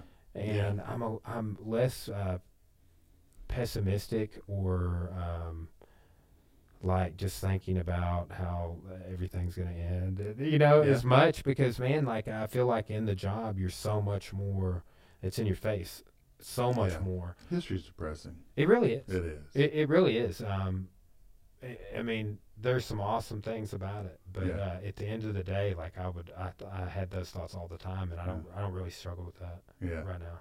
That's interesting. Maybe I'll give up my fixation on where we're headed if I stop teaching this stuff, because we're constantly asking that question. Yeah, that's a little bit of that. Like that's definitely reduced. But then just too, like looking back and man, you look back on all this past and you're like, oh, this doesn't even matter. Like it doesn't even matter. Yeah. I mean, like this is just such a speck in the scale of time. Yeah. Even for our country, our landmass. Yeah.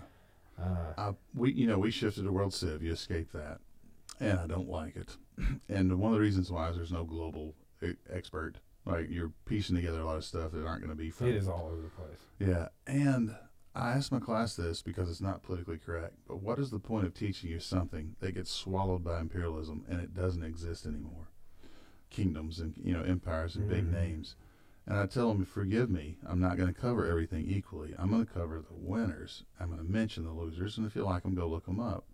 And I need to focus on the modern world more than I do the ancient, colonial world. I was like, do y'all get that point? Because I need you to get it, because I don't want you complaining about me.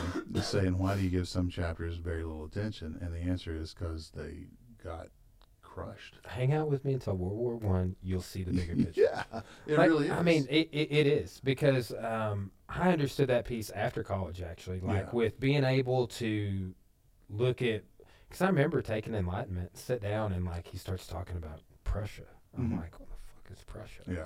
I'm like, it's like Russia with a P. Yeah, like I'm just like, I'm like thinking also, I'm like, that's not on the map. Okay, like where are you talking about? Yeah.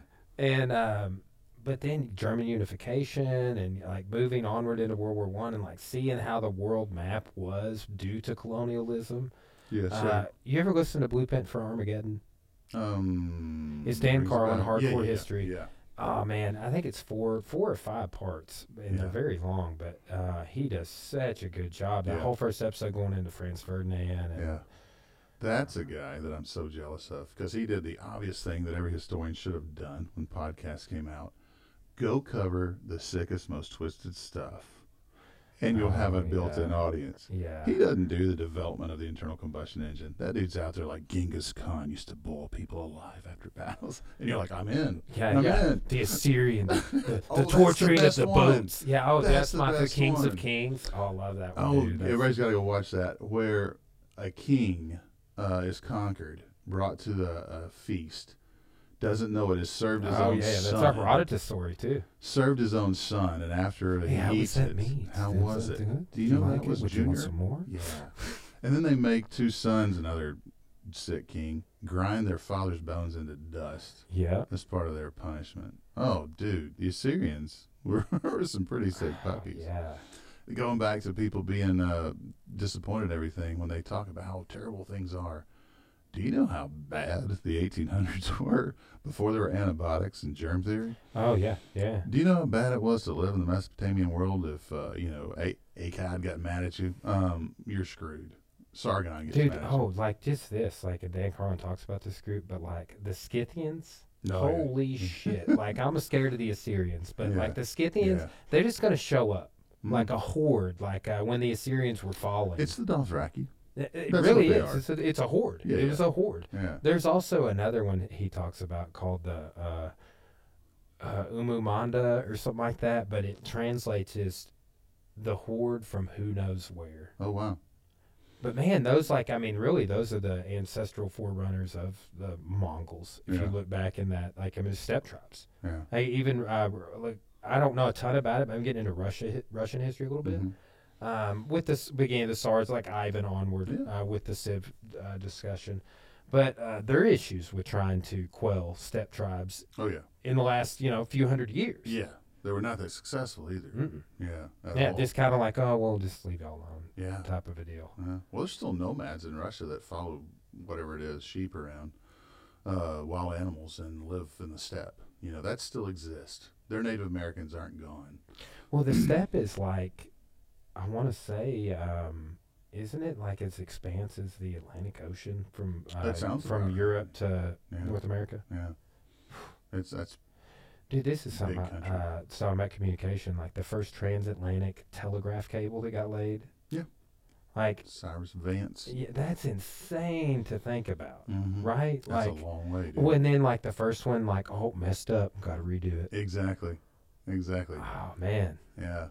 Can we do big projects like that anymore? yeah, like Erie Canal. The interstate highway system. Can we do what we did in World War II and blow up for a war and build all those bases, or World War One overnight? Are we even capable of that? Like, that's interesting to me. How have we lost our? I think we changed on the margins. Well, I heard this today. It took like a year and 4 months to build the Empire State Building. Mm-hmm. How long would it take us to do it? Oh right my now? gosh, yeah. That's the EPA studies. It would take a year and 4 months. Yeah, oh yeah. Yeah. Like what they were talking about skyscrapers and bigger buildings going up in Austin and Yeah. how long it was taking them, Wow. and Yeah, I heard somebody ask a cool question about the Panama Canal when I covered it. Could we do that today? And I was like, well, sure. We got the technology. He said, no, the environmental impact of joining two oceans. Is there any way that you could do that? And I was like, oh my God, you're right. We would have such a different mentality than they did 112 years ago when they finished that, or it wasn't that long. That's interesting to me, like the difference in the two worlds, and that's not that long ago. From a history teacher's perspective. back on the Carlin thing, I haven't listened to this one yet, but I'm wanting to for this French Revolution. But he has an episode called Painfotainment, Okay. and Yep. he basically I is think I've heard it. getting into exploring the ideas that we turn on the TV, there's violence Mm-hmm. like everywhere. Oh, yeah. He goes back there in the Colosseum. He talks about that. He talks about the guillotine being so popular in France. Mm-hmm. Yeah, that doesn't say much. Well, and, good then for it's us. like our forms of entertainment now. Yeah. Like with where Cage fighting. yeah. Why does it attract us so? Yeah, that's something with my master's thesis I really am interested in a lot is sports nationalism, Mm-hmm. because it touches on so many other things. It's like, well, Yeah. why is your country better? Well, because Yeah. Japanese people are better than everyone, of Yeah, course. yeah. Like, but that sort of sentiment, it's like with the whole idea of the Olympics to me, when Sure. you start getting into combat sports, is like, oh yeah, my dude's gonna beat your dude's Sure. ass. It was then- many wars. Yeah. Yeah. Now, I don't think people really get it, and I pull the age card on you every now and then because when you live it, it just feels a little different. The Olympics were many wars when I was a kid. Mhm. And when they put up the medal count, they didn't put up anybody else. They put up USA, USSR. And every now and then they'd put up like Eastern Bloc countries as a group. Because it was somehow the best track stars are going to win the next war, I guess. And it was always this attitude of, do the Soviets, have they engineered something better than what we have? Our guys have to beat them, right? And we took it personal when we lost. And they took it personal when they lost. In their favorite sports or whatever, especially. And I cannot tell you I've ever seen another sports event with the electricity that the Miracle on Ice had. I was 9 years old, and it blew up. And nobody's ever paid attention to a hockey game in Arkansas before or since, but we were all watching that game because this mattered. And that feeling of fighting the evil empire, and David is beating Goliath, Right. or Luke is taking on, his father, finally. That's how we interpreted that, man. And I've never felt that with any other sporting event. I'm a big sports fan. Mhm. Oh, it absolutely was a mini microcosm of war. You know what's something interesting? So Ray's coming on the podcast next Yeah. week, but he said this a few times. I've heard him say this, 3 or more. He talks about when Kennedy died Yeah. and remembering seeing the funeral on TV. Yeah. And he says it's just, I don't know, it sticks out the way he says it. He's like, I'll never forget the sound of those horses' hooves Yeah. on the Asphalt. Yeah, and he's like, and you can see like he like reflects on it, like he's still hearing it. Yeah. But man, that sort of stuff that stands out to us, Isn't it funny? these sort of moments, and the Olympics do that, for sure. But like, man, I don't know. I haven't had a president assassinated in my lifetime. That's true. But it wouldn't matter who it was or if I voted for him. I'd be like, oh, Yeah. there would be a feeling there. Okay. I don't want to predict it, but aren't we due? And aren't people angry? And I don't care who it is. We're talking about a governor, senator, president. I'm surprised we hadn't had more political violence. I'm surprised. I'm certainly had more political violence, yes, like that. But look at '68, like the peripherals, the peripheral people that got knocked out. I'm surprised we hadn't seen that, like RFK, Martin Luther King Jr. Yeah. I mean, there were that's when really that whole Manchurian Candidate theory started. Okay. So there's a lot of I think that probably still goes on. Yeah. People getting suicided. Yeah, I wonder. I don't totally buy into the Clintons kill everybody theory at all. What about Epstein? Dude. Not the Clintons, but Oh, but maybe the I'll Clintons. break your heart. I'll break your heart on Epstein. I'm convinced. You know how truth is different than what we think it is. Yeah. I don't think the truth behind Epstein is going to be near as interesting as the conspiracy theories. I think he's got some dirt on some powerful people. But I don't think it's the hit list that you think it is, where it's going to be 6 presidents and 8 senators. And, the most interesting guy that's been busted so far is that prince that I never heard of from England. I didn't know Prince Philip. Yeah, I don't know who that dude is. But I don't think the reality of Epstein probably is as sexy as we want it to be, and I hate that for you. So I'm just like the whole circumstance, like of him getting killed in prison, him being in the jail cell with that super yoked out dude that's like a like just gigantic, like former cop or football player or some shit. I think that smells, but here's the problem: Occam's razor. What's the most likely thing that happened in Epstein's jail cell? We know he died. What's the most likely cause of his death? Well, strangulation? I think the most likely is he killed himself. Huh? He was taken off suicide watch a couple weeks before. We need an answer to that. Why? Yeah. He is a billionaire. He's going to spend the rest of his life in a 12 to 14 cell, possibly getting raped by someone. He's got nothing looking forward to. Like, that dude was on serious suicide watch if he's my president. Oh, I know. I don't know why they took him off. And then the cameras failing when they did. Very suspicious. The other two most likely outcomes, besides Epstein did kill himself, is a prisoner killed him or the guards killed him. And both of those are believable, but not as likely as him killing himself. And I'm not saying he did. I'm just saying we jumped to a conclusion there that's not as solid as we think. The fourth one is somebody from outside the prison got in to kill him, and that's hard, much harder to do and conceal and everything. It's more likely you paid a prisoner to kill him, right? But the assumption that there is some grand conspiracy and it's going to unlock everything that we want it to unlock. I don't think that's Pizzagate scandal is all going to go. God, yeah. Well, I mean, but that's really what people are wanting. Like, Yes, they're wanting yes. I remember when Trump first got in office, and they were talking about this on Joe Rogan's podcast a ton. But all of these articles are running where there had been a human trafficking sting. It's Q. And Trump, yeah. The whole idea behind Q was that he was going to expose some sort of baby trafficking ring, which is a serious issue and needs to be developed, but I don't think there's a cabal within the government necessarily running all of that. They're in Hollywood. Okay. Of course they are. Human trafficking is an issue, but man, let's quit making up theories about it and let's dig down and get to the bottom of it. Well, and I think there probably is a component to it. I mean, look at like the True Detective season 1 plot. Mm-hmm. Okay. Yeah.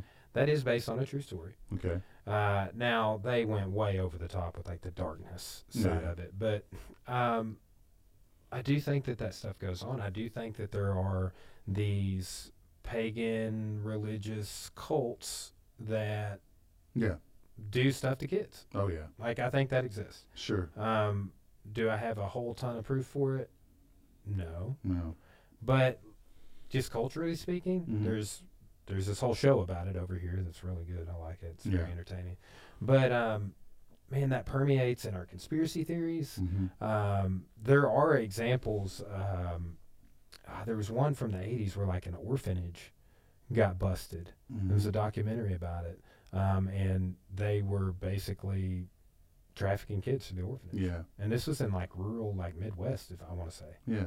And I don't doubt that happens. I think when it happens, it's on a small scale, and it's a couple of twisted individuals and a bunch of Well, like sick the Penn customers. State thing.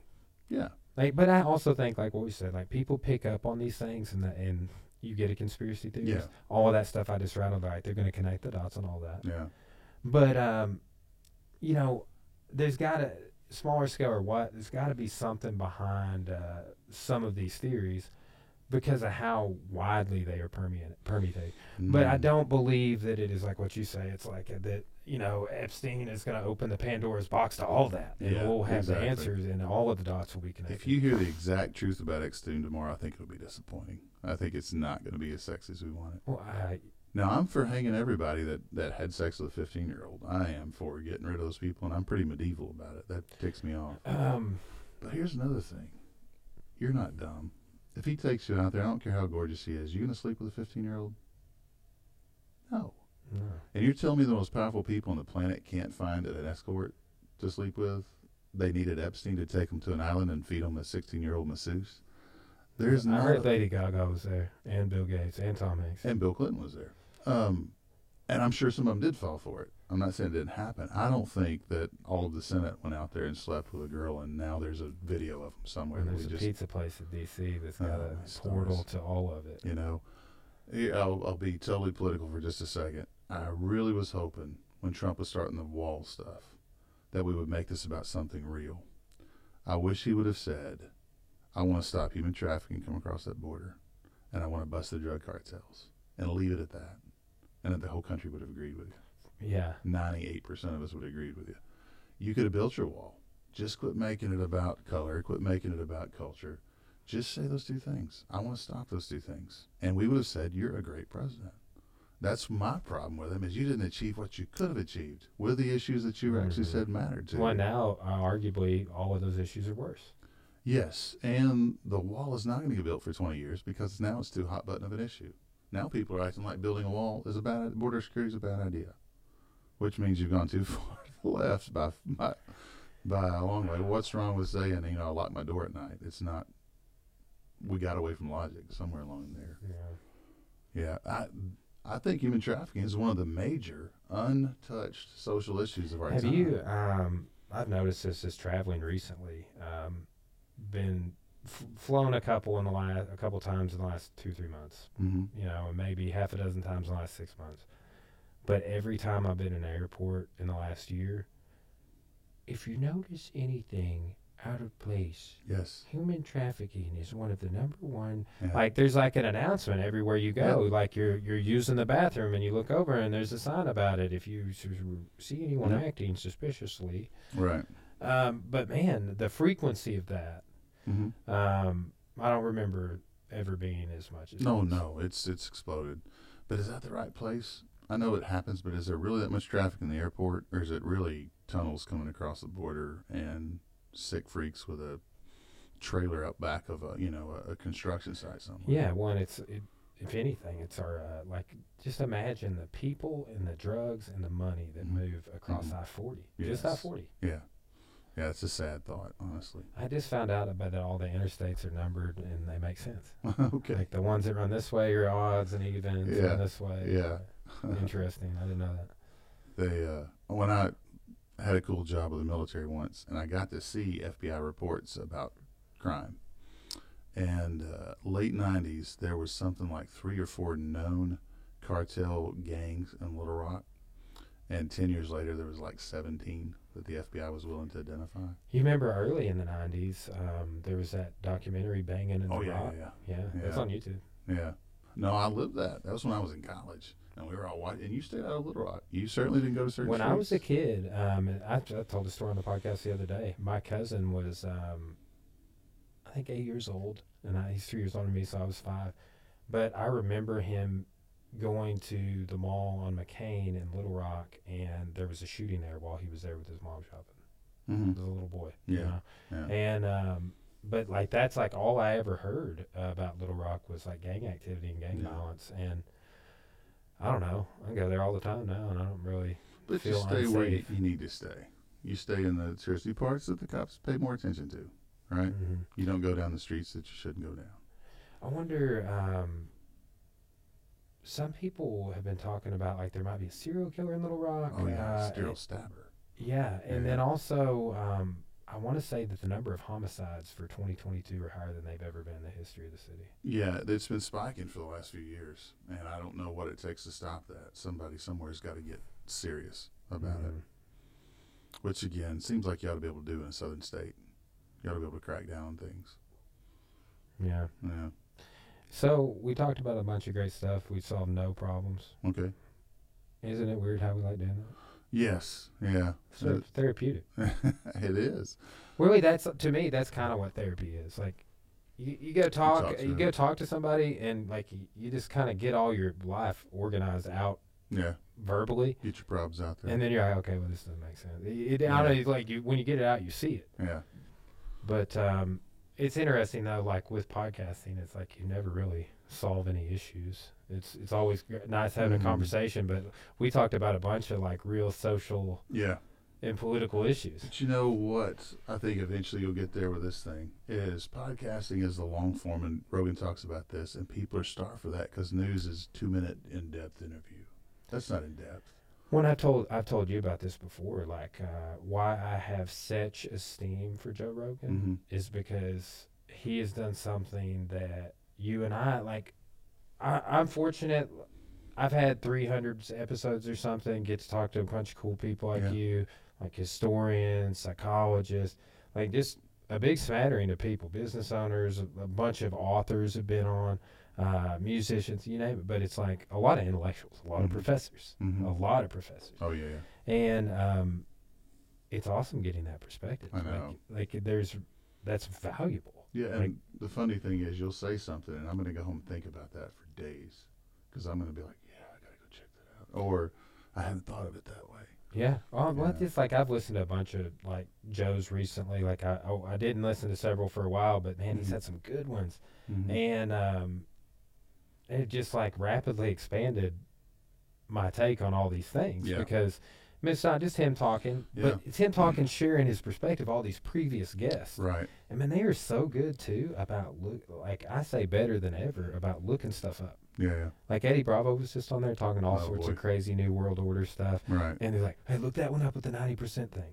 Like, I mean, they do a really good job at pulling up articles and stuff. And Jordan Peterson, I saw him on there within the last year, and he, like, made a mega fuck up in the beginning, like he conflated a stat so badly about like starvation, and I kind of remember that. And Joe busted him out. It just busted him out, and then they were like, "Bro, you're wrong about that." And he's like, "Oh yeah," and then they just kept going. Like I was just like, "Whoa." Yeah.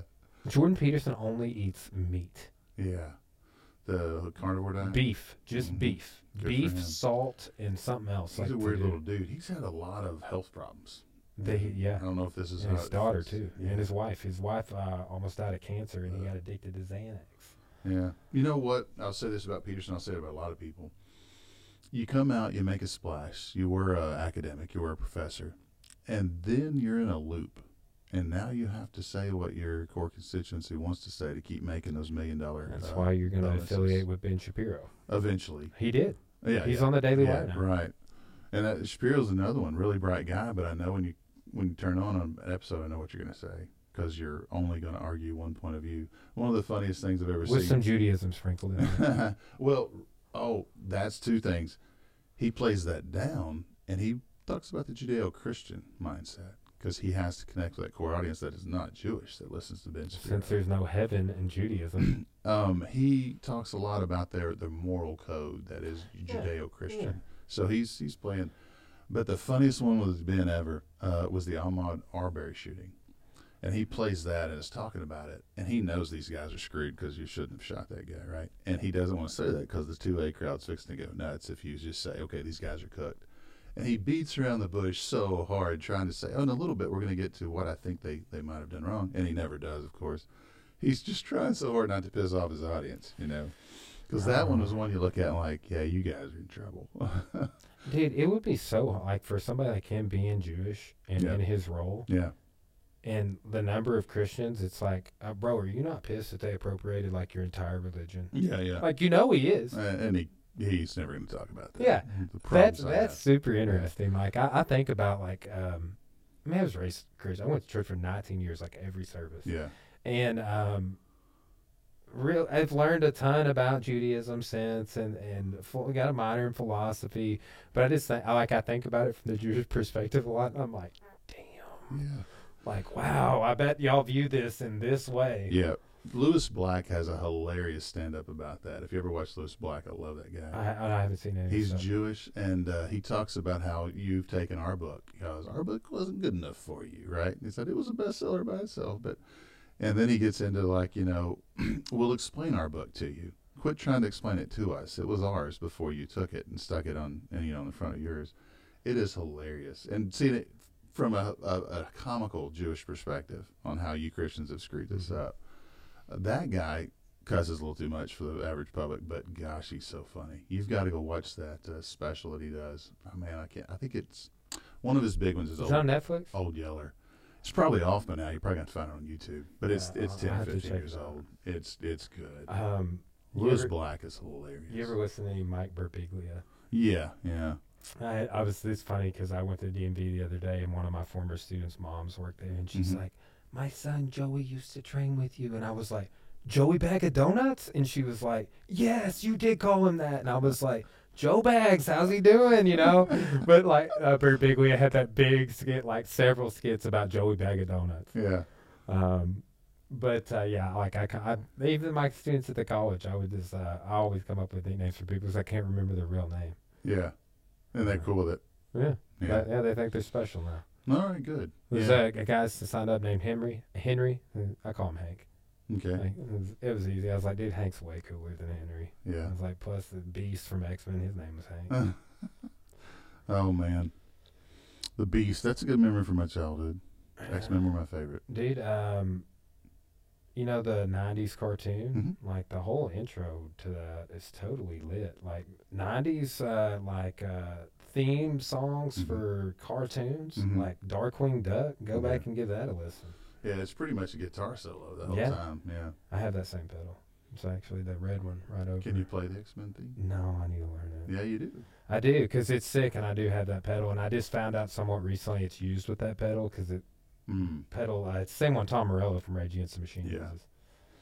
So. It's funny, you people who remember that from their childhood are just geeked up about it being on, I think, Netflix now. The whole X-Men series. Yeah, on it was Disney Plus. Oh, it was. Yeah, it's they have all of the X-Men. The new ones, the origins, the spin-offs, the cartoon. Yeah, is all on Disney Plus. Yeah, I've got a ton of those comics. I need to dig them out and see what they're worth. I think I got rid of all my comics. I was never super into them, but I had like a couple hundred. Yeah, and I'm into those Star Wars action figures, bro. Oh, yeah. Power of the Force. I sold all those. Yeah, you were saying that. Back when I was younger. Shouldn't have. But that was fun. That is a great story. And it'll never happen again. Lucas told the studio, I get all the marketing rights. And they agreed to it because they thought this movie was going nowhere. And then he made more money off the figures than he did off the movies. Imagine that. On Netflix is like the toys that made us. Yes. They go into like how they made some like the stuff they used for the cloak on the Jawas. Was a sock. Yeah. But no Hollywood studio is ever going to let a movie keep all of the director keep all the marketing rights again. Everything's got a T-shirt and Happy Meal toys and action figures with it. And it really drove a lot of movies in the 90s. Go back and look. They're trying to find the new Star Wars when they shoot Waterworld. And they're literally trying to create action figures. And it would come out. It would be in Burger King or McDonald's, and then it'd hit the shelves or something like that. But they did. They even did that with TV shows. Yeah. Like what I was like watching on Fox when I was a kid. Jurassic Park. You remember all the? I remember early 90s, the original Jurassic Park figures coming out. Yeah. The action figure is hilarious to me. Because when you were a boy in the 70s, you weren't allowed to play with Barbie, right? And then Barbie had this cool stuff. She had an RV, and my sister had the swimming pool. And you're just like wanting to get in that so bad. And there's no Batcave in the 70s. Yeah. And so you'd have to take your G.I. Joes and then go invade the swimming pool. That's the way it was acceptable to like get into this stuff.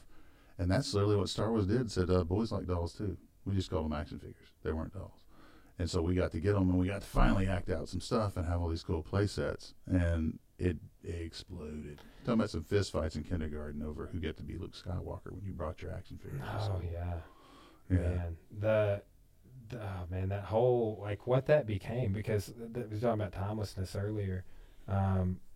When I was in junior high, Mm-hmm. what year would that? It would been pre-junior high, actually. That's when they re-released the remastered version in theaters. Yep. So I got to see Awesome. some of those when I'm like a little kid. Yeah. Was seeing them in theaters, and as they did the re-release, I want to say that they released them exactly the same. They might have released them all at once, and Yeah, I Kinda think back to back. they did them back to back, I'm pretty sure. but then like right after all that was kind of done, episode 1 came out, then Mhm. episode 2, then episode 3, Yeah. and now look where we're at. Mhm. But just how far that's come within my lifetime. Yeah. Here's another thing I talk to people like toys and stuff. When I was a kid, you remember the show Johnny Quest? Yeah. Like that was old. That was in the 60s. Yeah. I remember seeing the original cartoon. Right. Like it'd come on around like the time Scooby-Doo would come on, Sure. also older. Yeah. But then like I loved that Johnny Quest stuff. And Yeah. then like they came out with like a couple of movies in the 90s. Yeah. And then they started making action figures and came out with the TV show Quest World. Okay. And it was about virtual reality. Do you When remember did this? that come out? I don't. Oh, let's look it up. What was interesting is I may have heard of this. And I didn't make the remember connection. just wanting, like being a kid, just like wanting there to be more Johnny Quest, Yeah. and they came out with more. Yeah. But that's what I'm talking about. You get these my parents' generation were like studio producers, and Mhm. they had that nostalgia, and they're like, we're re-releasing it. Yeah. So Well, it was a good cartoon. It was a world traveler. It was kind of Dora the Explorer for boys. And so that's why it did so well in the reruns for so long, even though it was a short run show.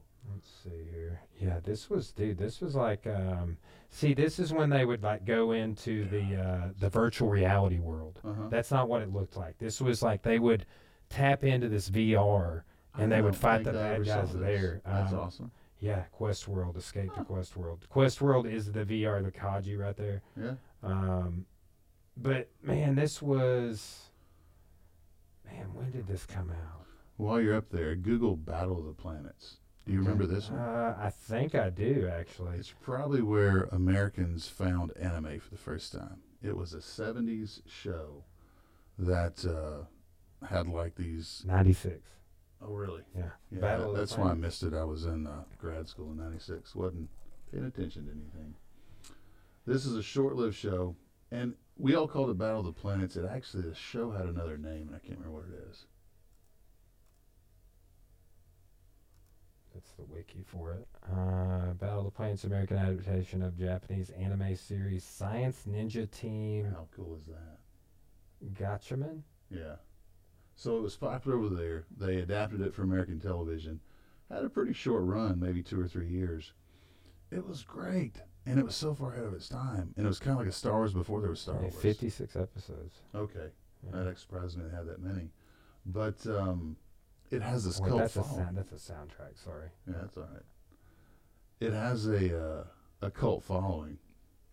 And they had this major ship, and it was split into like 4 or 5 parts. And one of them was a motorcycle, one of them was a spaceship, and one of them was a ATV, you know. Mhm. And different people would go drive the different ones. And it cracks me up, like, we love this so much, and they couldn't figure out what to do with it. And they didn't make a movie until like 20 years later. Like, totally missed a marketing opportunity.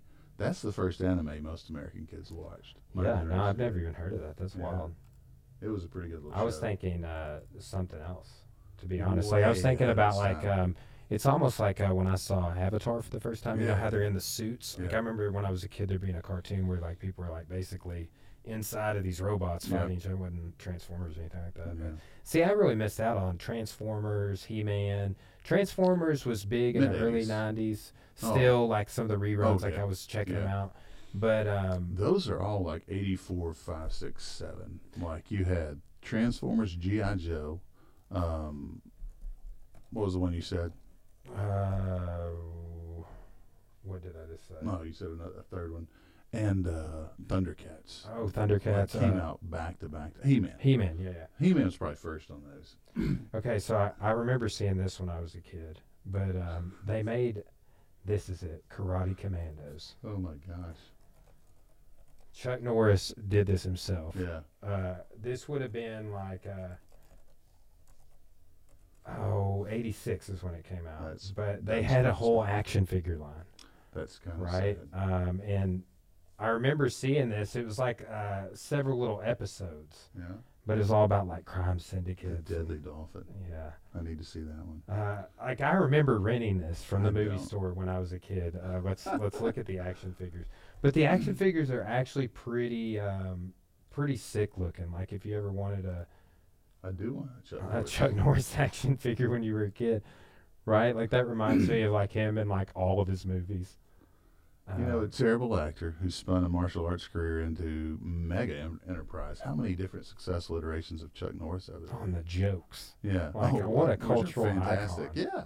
Yeah. To this day. And, you know, Walker, Texas Ranger, a departure there, but it worked, and dude couldn't act in a single one of those. I'm sorry, but it's true. But we just love him. Like We there's do. something about Chuck Cordell. Norris. Yeah, that you just dig. I'm like growing up. I tell people this. I remember when I was 5, 6, 7, 8 years old. Like Walker Texas Ranger, when I first came on, was like super early, like 5:30. Okay. And then man, I just like would watch it, and it's like, oh, next Saturday. Yeah. Like I can't wait. And then they kept moving it a little later, Mhm. and then but it was okay because it'd be like, oh, we'll watch Dr. Quinn Medicine Woman, Yeah. and then we'll watch Walker. Yeah. Like, and then it was like, well, Walker's got a spin-off show now. But like by the end of it, it was like Walker was on like 9 to 10, and like I just remember being pissy as a little kid. I'm like, this shit used to come on at 5:30. Yeah. Like I gotta Yeah, wait till 9 o'clock. And my parents make me go to bed right after it's over. Like I just know the whole time I'm watching, I gotta go to bed after this. Right. You know, but yeah, that really was a big part of culture. Don't you think Netflix and company have screwed up by releasing a whole season at once? Because Yes. HBO's doing the opposite. HBO does the opposite. And you buy it and because you want to see it, and then it gives you something to wait on. And you have this Sunday night date. Every Sunday night we're going to watch the new Game of Thrones episode. And letting us binge it means I'm done in one week. Did Stranger Things release? I think so. I think it released all. Yeah, you're Yeah. right. Netflix is unique in doing that. And you get a lot of them. Ozark, dumping a whole season on you. Well, like at once. Mandalorian, that was a weekly was release. So serial. Disney's doing weekly Yeah. release. HBO's doing weekly release. Mhm. And Amazon with Lord of the Rings. Yep. I Dude. think that makes more sense. That show. I'm just gonna tell you the basic premise. You remember the White Witch and like Galadriel. yeah, I know that. it's all about her. Yeah. Which Yeah. makes sense. Yeah. And is also smart, goes back to my thesis. Don't try to continue the same thing and just beat the horse to death. Do a spinoff that's still in that universe, but it doesn't really rely on moving the central plot forward. I think Apparently, that's so smart. apparently, some of the spin-offs they're doing, like Disney, are going to be animated. Yeah. So, for Don't- Game of Thrones, Yeah. Oh, that's tough. Game of Thrones seems so rated R. to me. two of the Game of Thrones spin-offs are going to be animated. Wow. Is what I read. One of So- them's a maybe, but the other one's apparently for Is sure. it happening. adult animation? Like, are you going to be Uh, gearing this towards kids? And Well, I wondered about that because like I know a ton of adults that watch the Clone Wars, right? But I don't know. it seems like it limits you. It's also cheaper, though. It's got to be a lot cheaper to do the anime. Yeah, I want to say I saw like wherever I was reading all of these spin-offs might have been on like the HBO website. Like I was like, oh wow, this is like it's talking about what was in development, what was for sure happening. There's like a graphic that had the different shows on them, and I'm trying to. Have you read that book this is based on, Fire and Blood or something like that? No, It's pretty good. the House of Dragons based Yeah. on. Isn't it based on? Dance of Dragons? No, it's based off of something he wrote that's like a 300-page history, and it reads differently. But it's a book that he's released. Maybe Dance of Dragons is a chapter in that book because they're saying that this season is like I'm in some of the groups on social and they're talking about it being all from they keep talking about the Dance of Dragons. Yeah. Dance of Dragons. What's interesting too that they've done with this. So like this is this girl Rhaenyra now. Mm-hmm. The episode that comes out this week, this is going to be her. Oh, cool. So they've already, even from episode 2 to 3, they fast forwarded like 3 years. Okay. right? Like, just move the story Yeah. forward, and they do that again in this episode, Yeah. and this girl goes from looking like that to looking like this. Man, that dude is just so creative. I'm so impressed with him. Yeah, I want to see about this animated series real quick though. There it is. 2 more animated Game of Thrones spin-offs in development.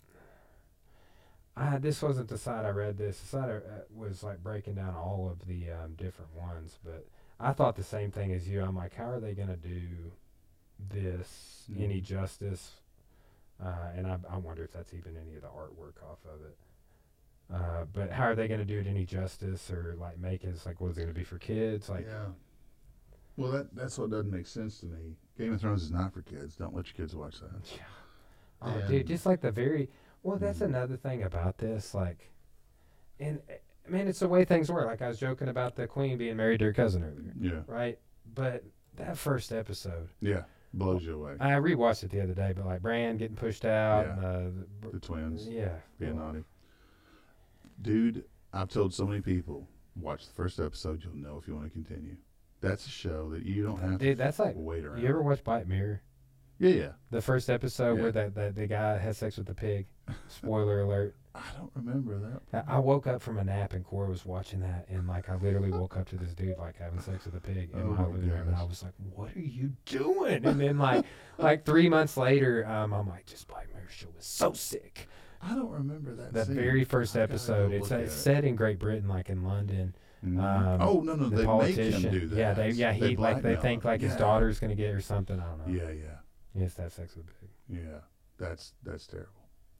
But like we were talking about Oculus Go and stuff earlier, like the Mhm. episode where he's like rewinding the stuff in his mind. I was thinking Mhm. about that, and apparently the show creator of Black Mirror was like, "I'm not doing this anymore," because like what we were talking about with history, like he's like, it puts my mind in places Yeah. and like I just speculate about the future, and it's not therapeutic. One I love, and it's not the best episode, is where they have people vote on social media for who do you want to kill. Remember that?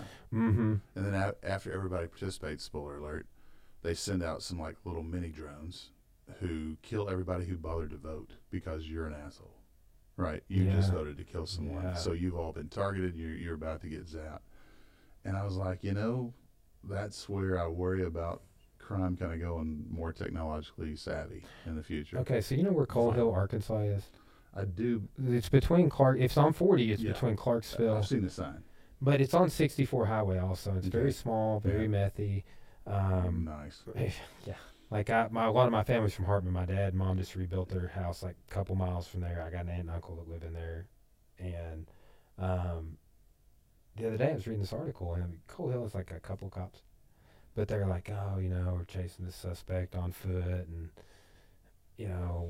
had 3 officers out and drone in the sky and dogs. And I'm just like, damn, Coal Hill PD throwing up a drone. Yeah. Like, Yeah. that's like Oh. rural Arkansas. I should have led with this. I read a lot of military stuff. I'm not talking about top secret or anything. I'm talking about stuff you can find on the internet. But you get a little deeper than the average just, BS. The story in the Ukraine is being driven by drones. And there's some fascinating technological developments that's going to change warfare forever. Because the technology is so good now, I can hand throw a drone and then control it. And when you're hiding behind that, bunker that I can't shoot through, 200 yards up there, my little drone can fly over the hill and drop a grenade on your head.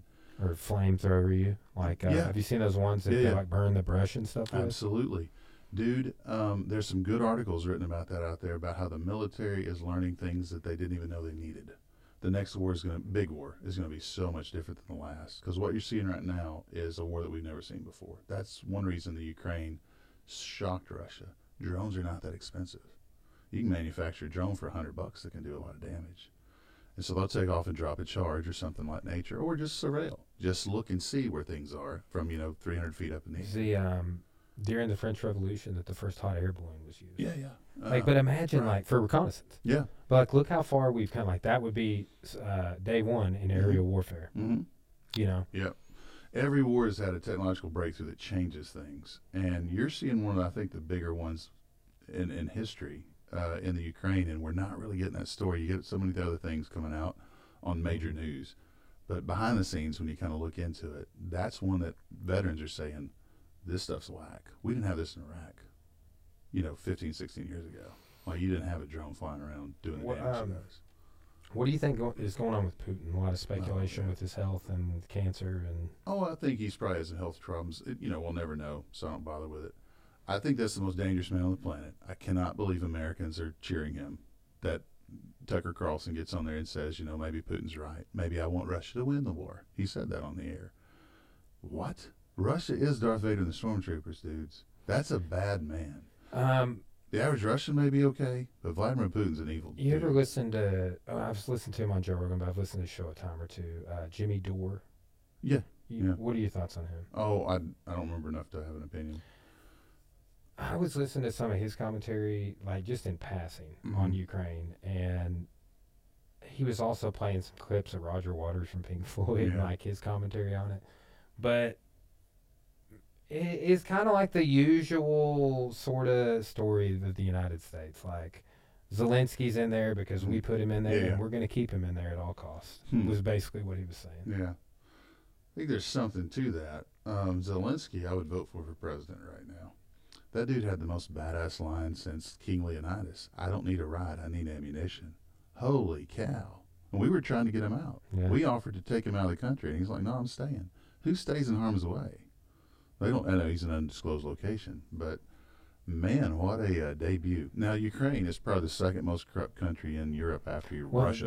That's another, like, there's some layers to this where it's not just like they're not perfect. Yeah. Yeah, but I got to salute the effort they're giving, man. David's taking on Goliath and winning right now. Yeah. You're seeing it. And they ain't giving up, and professional prize fighters have put their flight vest on. Bobachico. The Klitschko's. The Klitschko's. There's one more, too. I don't remember his name. Is it Ledbedev? I can't remember. I'm not as familiar with him, but yeah, there's like there are combat sports. Ukraine's putting up a hell of a fight, but I'm stunned by the people who act like maybe Putin's okay. I don't think that at all. He is 69 years old, so he ain't gonna last forever. But since the day they fell, he wants to rebuild the Soviet Empire.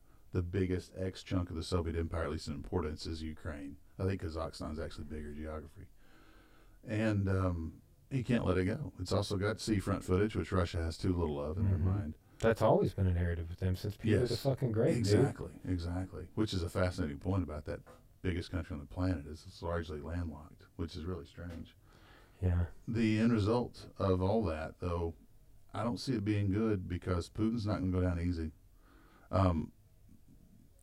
PBS Frontline does some really good reporting. I'm about to just start donating to PBS so I can get all their stuff for free. Yeah. Yeah, they got the app and like I watch stuff on there. But man, I buy stuff from them all the time. Yeah. 2015, and I digitize some of the stuff so I can give you access on my cloud if you want. But tons of documentaries. Yeah. But man, they did one in 2015. Might have been 2018. I think it was because they were talking about stuff 2015 in the beginning, but on the reconstruction. Right, and it is super good. It's a 3-part documentary, and it's really, man, I think what we need. There's so much done on the Civil War, and books. Nobody wants to talk about Reconstruction. But man, their thesis on this is really good. Okay. And like they start off talking about like that shooting at Mother Emanuel Church. In 2015, and like they start talking about all kinds of events like that, like this is an all-white church, and they trace the roots all the way back to the Reconstruction period. Wow! I was just in Memphis the other day. I ate at BB King's, the ribs there, fire. But it's on Beale Street, and we drove past it and like parked in this parking garage. But when we left, we pulled out and we kept going, away from Beale Street and got out that way. But I passed the Memphis Massacre monument marker, which even, I want to say in the Arkansas Encyclopedia, they call that a race riot. Yeah. Right? But Memphis, New Orleans, and maybe St. Louis. I can't remember on St. Louis, though. But Memphis, New Orleans for sure, right after the Civil War. I think Memphis was 66. Okay. All of the black schools, churches, rapes, like it burned. It was terrible. Yeah. And a lot of it was because of... these former slaves that had fought for the Union were coming back home. Oh, wow. right? And it's like 1866. Yeah. So, but in the history books, like I noticed this, like it's called a race riot a lot of times. When it's like, where was the riot of the races, right? Yeah. Like, you mean the white people were rioting? Like, Yeah. you know, but man, after World War II, race riots. Or not World War II, World War One. Right, you get that's when you get Tulsa, Elaine, Oh yeah. Which is a little but labor, like it was rooted in the same sort of stuff. We want more rights because we just went and fought and died, you know, and now we're back here starving again. But man, that is yeah, it's rough. Cherry history's depressing. And we were, man, especially for like minority groups. Oh, no question. Right, like why is that so hard for people to say? Yeah. But I would argue this, to be a contrarian, we're equal opportunity screwers. Like, who got a good deal? Like, everybody's had to come over here and work their ass off and get abused, and not to the same degree. Obviously, you know, there's chapters that are worse than others, but sadly for us, who had it great? Sadly for us. Don't say it. Do you own your house? Not well. I'm buying it. Well, me too. Okay. We're gonna say we own it. Okay. We, sir, are white. Landowning men. Yes. It's the best spot to be in. for like there was a time, you know, when that was like 1830. Like that Yeah. was it. Like you have it made. Like you're the only person that can vote. Yeah. Now you don't have it made because Irish are working their yayas off on the railroad, right? A student busted me out the other day. I was trying to make the point that you can largely, the Brian Wilson thesis, you can make your own world, right? And I was asking, what does it take for success? And granted, like, your parents being rich when you're born is a big part of this. That would be nice. A lot of it you can improve. Your looks, your personality, your intellect, your skills, your education. And this girl goes, white males. And I was like, okay, that's not what I was going for, but look at the picture of the U.S. presidents. They're all dudes. One of them was minority, the rest white. Like, I can't really argue with her, right? Like, there is some access to power that's not open to other people. You got to own that. But I don't like this idea that just gave you a free union card. Because plenty of people work their fingers to the bone in poor little mud huts and they were white, you know. But, yeah, I don't know why it's so hard for Americans to say that racism is real. Well, like, you know, I went down a big nativism rabbit hole like a year ago. Gangs of New York, so good, right? Like that's like what I was talking about earlier. Like I would love to, and I did a bunch of like compiling of like documentaries with like Scorsese interviews, like brought everything in so I could crank out a review and put some content out. I do a podcast, but man, like how your Know Nothing Party and your Free Soilers, like there was like kind of some evolution of these peripheral parties that really grew into the Republican Party. If you remember, a historian named Richard Hofstadter did a lot of work on that. Dude. Seminal works.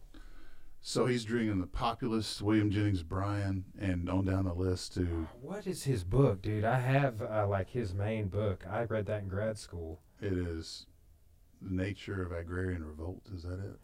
Maybe. And that's the one, I think it's from something to William Jennings Bryan is the... subtitle. Let's see. A lot of folks say he's a racist. Everybody's a racist, by the way. Works. Yeah, he's got a few things. Let me see if I can make that bigger. Published works.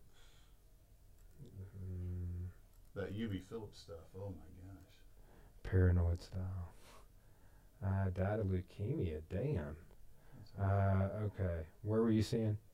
Age of Reform. That's the one I've read. Okay. From Bryan to FDR. That's it. From Bryan to FDR. Okay. Yes. Yeah. I took a class 14 to 45. Was the that class came you up in? took? Yeah. U.S. History 1914 to 1945.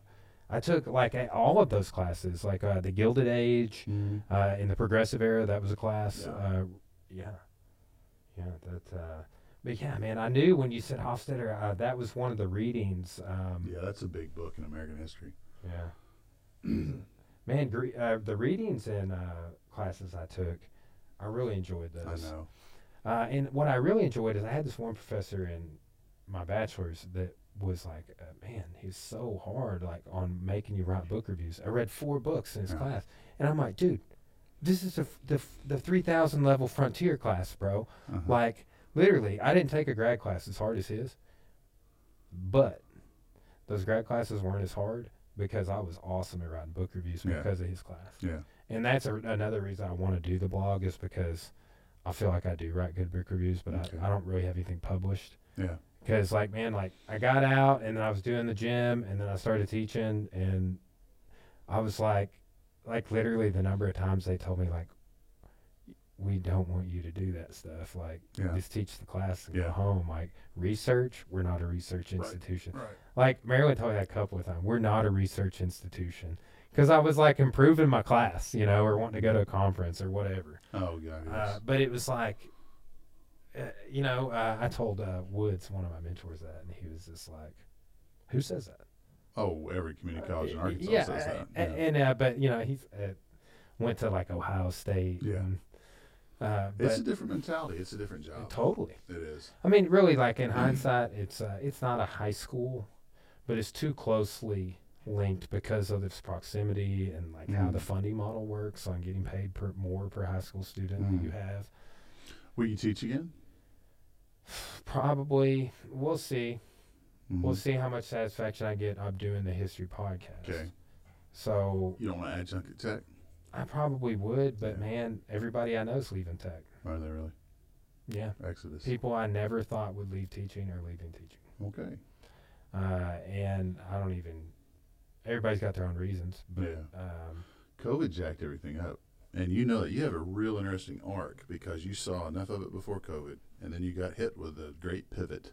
yeah, well, to see it, that first year was, 4 years. The first 2 years, COVID hit during that second year for me. Yeah. But that whole first year was just like, creating content, getting my lectures, like creating tests, revising things, like going through new hire orientation still for the first 6 months, like Mhm. having to do meetings and stuff. And then, oh man, it's just like when we went to the digital and it's like the Mhm. teetering back and forth, not knowing if you're going to work. Oh, my wife's got it. And two, how much it flopped from, okay, your wife has it, like, don't come back here. Mm-hmm. Like, don't even talk to Right. anybody. Stay in your home. Don't do anything. Yeah. And now it's like, oh, your wife's got to come to work. Yeah. Like how we pivoted on that. Yeah. But Unless yeah, you have a fever, then stay home. yeah, Right. it's symptomatic. But yeah, that, and then too, like how at the very end they were just like, and I know some professors are still doing it, and I still did it sometimes, but they're like, you can't stream your class. Yeah. They got to come to campus. But then again, it's like, dude, I don't want to be a part of a system that makes decisions based off the check the government's going to give them. Oh, yeah. Because that's all that's going on. I don't know how you avoid that if you work for the government, though. That's American life. Yeah. Yeah. I did get 200 books, roughly, from Woods. Oh, yeah. Left. I cleaned out his office. Nice. And gave me a guitar over there, too. Okay. And it's not from Persia, but I've always called it the Persian knife. Cool. His letter opener, bro. It's actually very sharp. That thing's brutal. You can hold it if you want. So you keep it in your office. You call it letter opener. I actually poked myself with it earlier. And you assault people with this thing. Yeah, I was like, dude, I opened something with the Persian knife, and he was like, it's more like Jordanian. I'm like, Now, whatever. what was the purpose of this? Do you know? Oops. I don't know. Don't know. I wonder if it's ceremonial, if it's maybe holding something from ancient Sumer right there. Yeah, could be. Some Got it in serious- a Hobby Lobby. The Syrians may have used it for some. Yeah, man. Well, dude, bro, it's been great I know. catching up. We'll have to, it sucks we didn't do this sooner, but also, Yeah. this is how we can stay in touch. Yeah. And that'd be great seeing you. Dana's been on the podcast. Be Oh, great really? seeing Ray again next I week. haven't seen Dana's. I'll go see it. I've watched it with Justin. I've watched it Dana with was a Tom. little awkward. Yeah. I get he probably never done anything like No. this. No. Like you're perfectly natural. You were perfectly natural right now. Right. You were crushing it. But Dana was like literally like, and one of his former students said this to me. Yeah. This like 28 years old now, but it was almost like he was Ricky Bobby, dude. I was like, Dana, like philosophy, consciousness, like you're talking to him, and he's just like, yes. Like, I mean, it wasn't that bad, but it's like you could tell he was out of his element. Yeah. And then it's like as soon, and some people do this. As soon as the podcast went off, it was normal Dana again. Ray is going to be great at this. Oh, I know. I told Ray, I was like, what record we going to listen to? First of all, that guy has had like 16 lives. I don't know what all, but okay, I'm going to Road Dogs Runner. give you a little history of Ray. He grew up very poor in southern Arkansas, knows a lot about that, and I got a story for you in just a second. And then leaves the military at the end of the Vietnam era, so that, that's how he went to college. Worked his way through college, was a radio host down there. It's got some That's great why he loves the stories. studio. And he's a music marathon. Plus 32 years in the U.S. Army Reserves with me.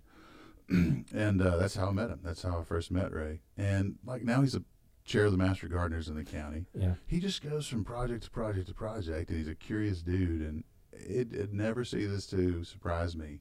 You'll say anything, and he knows something about it. The history of bottling. Like, you're like, how do you know that? We were talking one day, and we were talking about people rolling cigarettes. Mm-hmm. And he says, there's a dude in my neighborhood that could roll them with one arm. One arm Henry could just roll a cigarette with. And I was like, well, wait, this guy's name is what? And he's like, One Arm Henry.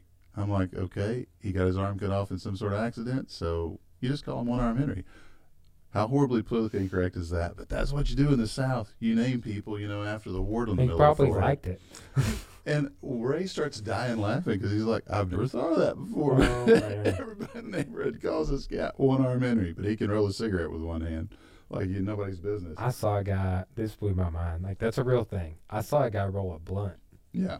with one hand was broken. Yeah. And it was like from the breaking the full blunt apart, like emptying it out, rolling it, just like that. And Did I'm it like, all. dude, I can't even do one with two hands, bro. Like, you just blew my mind. Yeah. That's an art form. I Yeah. don't know if you've ever tried to roll No, I haven't actually. cigarettes or whatever. I've never done Mhm. cigarettes, but like it Yeah. I'm just I've heard people fumble talk about fingers, dude. it. Yeah. I like how they play on that in True Grit. Maddie's Yep, like rolling yep. a cigarette for For his him. Yeah. Yeah. And he appreciates Give it. me that. Yeah. Yeah. We need to do a list. Greatest Westerns ever. Oh, dude, hey, yeah. Yeah. And if ever a good Western comes out, you want to review it, because I do a spin-off of shows after the show, Yeah. where, like, I've done one most recently on Ken Burns' Civil War. Yeah. So we'll Isn't review there- movies. Isn't there a big one coming up? That's highly anticipated. Oh, man. I'm lost in my mind. No, there is. There is, and I can't remember what the plot is or anything about it, but there is a Western coming out. I love the genre, and I'm so sorry it's almost dead. Appaloosa, That was a good great one. Great And then one. 310 to Yuma, both those came out like the Yeah. same year. And the remake of True Grit, I thought was masterful. Oh, I love it. I love it. I would was show that it. a Coen Brothers film? Yes, yes, It yes, was. That's why it's masterful. God, how good are they? There was another. This one came out earlier 2000s, but The Missing. With, Yeah. Tommy Lee I Jones. loved it. Oh, I loved it. Well, Lonesome Dove's one of the greatest. The first one, Yeah, one of the greatest movies ever. absolutely. If you can call it a movie. It's a Yeah, miniseries. it's a saga. 6 hours long. Yeah. But also one of the best characters ever in an American Western film with Duvall. And Augustus McRae. oh my gosh, she was born to play that role. Yeah. Born to play it. I remember like being a kid and like just idolized that movie. Yes, I watched it yeah. with my grandpa all the time, like core memory. Right. And I remember like saying to my parents, I'm like, "What's a poke?" Oh, okay. Because remember he's like, Yeah. "All right, Lori, we're Yeah. gonna cut these cards for a poke." Yeah. And I'm like, "What's he mean?" And I'm like 6, 7 years old or something, and like this stuff like that Right, about it too. I right. mean, because I was a little kid watching it. But dude, I remember we'd always get to the third part, and I'd always be like, just stop right around here, because I never wanted to see Gus die. Oh, okay. Like, cause like the whole fourth part, Gus is dead. So I'm Okay. like, part 4 is shit. Yeah. Like I'm a little Yeah, kid. yeah. It's like we don't watch part 4. Right. Like every now and then we'll watch it, but it's Right. terrible. Yeah. That is a nearly perfect show. Oh It's yeah. fantastic. So many good characters, so many good actors. I like the one they did, Comanche Moon, Yeah. with Yeah. they had several famous people in it. Val Kilmer. Mm, was, yeah, yeah. wow. That's a good book. One of his last talking roles, Oh, probably. wow. Yeah. I love Val Kilmer. I think he's so underrated. That author does some serious, McMurtry, does some pretty serious history. When his son is a singer. Yeah. Yeah. I think I've listened to some of his stuff. I I think think Ray he- turned me on to it. Yeah, no, you were Yeah. saying Ray earlier, and that popped in my mind. Probably what we're talking about. Yeah. The about the same. Well, when I read Comanche Moon was only about 2 or 3 years ago, and like the next thing I saw was that book on Comanches that Rogan's had the guy on about how brutal their empire was. And Comanches torture people to death for fun, and were some of the best horse soldiers ever. And I go back and look at Comanche Moon, and it is so historically accurate. That's what those Rangers were fighting and losing to often. Yeah, Empire of the Summer Moon with Wynn. That's it. It's super. I've listened to it a couple of times. As a matter of fact, I may have moved it, but hold on. Yeah, right there. That's pretty cool. Yeah. Well, that came up on accident, dude. I didn't even. I hit C and it just pulled up. Mhm. This is the map from Wynn's book of Comancheria. Okay. Oh, what happened? But yeah, Comancheria. Brutal. Yeah. Well, Wynn says something in this. He goes, Adobe Walls. That's in Lonesome Dove. He said people sitting around a campfire in present day Oklahoma City couldn't wrap their minds around the fact that a Comanche warrior sitting around a campfire in present day Houston was a serious threat to them. Mm. Like they would talk about like just how they could go from like a place like Denver to anywhere, and like they would just ghost. Like you couldn't follow them. Yeah. Like you could never make it that far. Live off the land too easily. Well, remember how they talking about like if they had a horse diet where they would just take buffalo intestines and put them around their neck, and when they would start riding and like get super hungry as they wouldn't stop, they would suck the intestine out. Nice. You're hardcore if you do that. That's like Genghis Khan Mongol stuff, right? Well, there, and then right? too, this is another one that stood out from that book. They would be sitting around the campfire and pick lice out and like pop them in their teeth and then throw them on the fire. Wild. Yeah. Cora blowing you up? She's asking about dinner here. Cleaning up. We draining our hot tub today. I'm doing a big patio at the house. I got this custom-made fire pit, like a laser cut. Cool. Really nice for Cora's birthday. I've been digging out a fire pit, and she's chemical treating the hot tub, and thoughts on dinner, and Jerry Bruckheimer's nephew, Sandy, who's been on the podcast, he wants to come hang out in the hot tub. What you do with the numbers on the mailbox that you got at Lowe's, stuff like that. We talked about this before. It's constant. Yeah. Well, dude, let's go ahead and wrap it up, man. Right. But I really do appreciate you taking the time, bro. So good to see you. Yeah, same. Missed getting to hang out and do just exactly this, because that was one of the perks of the job. Was, getting to hang out with you and Ray, really, and Dane too. Tell Dane I said hello if you don't mind. I see Ray, so yeah. Anyway, all right, people, signing off. Take care.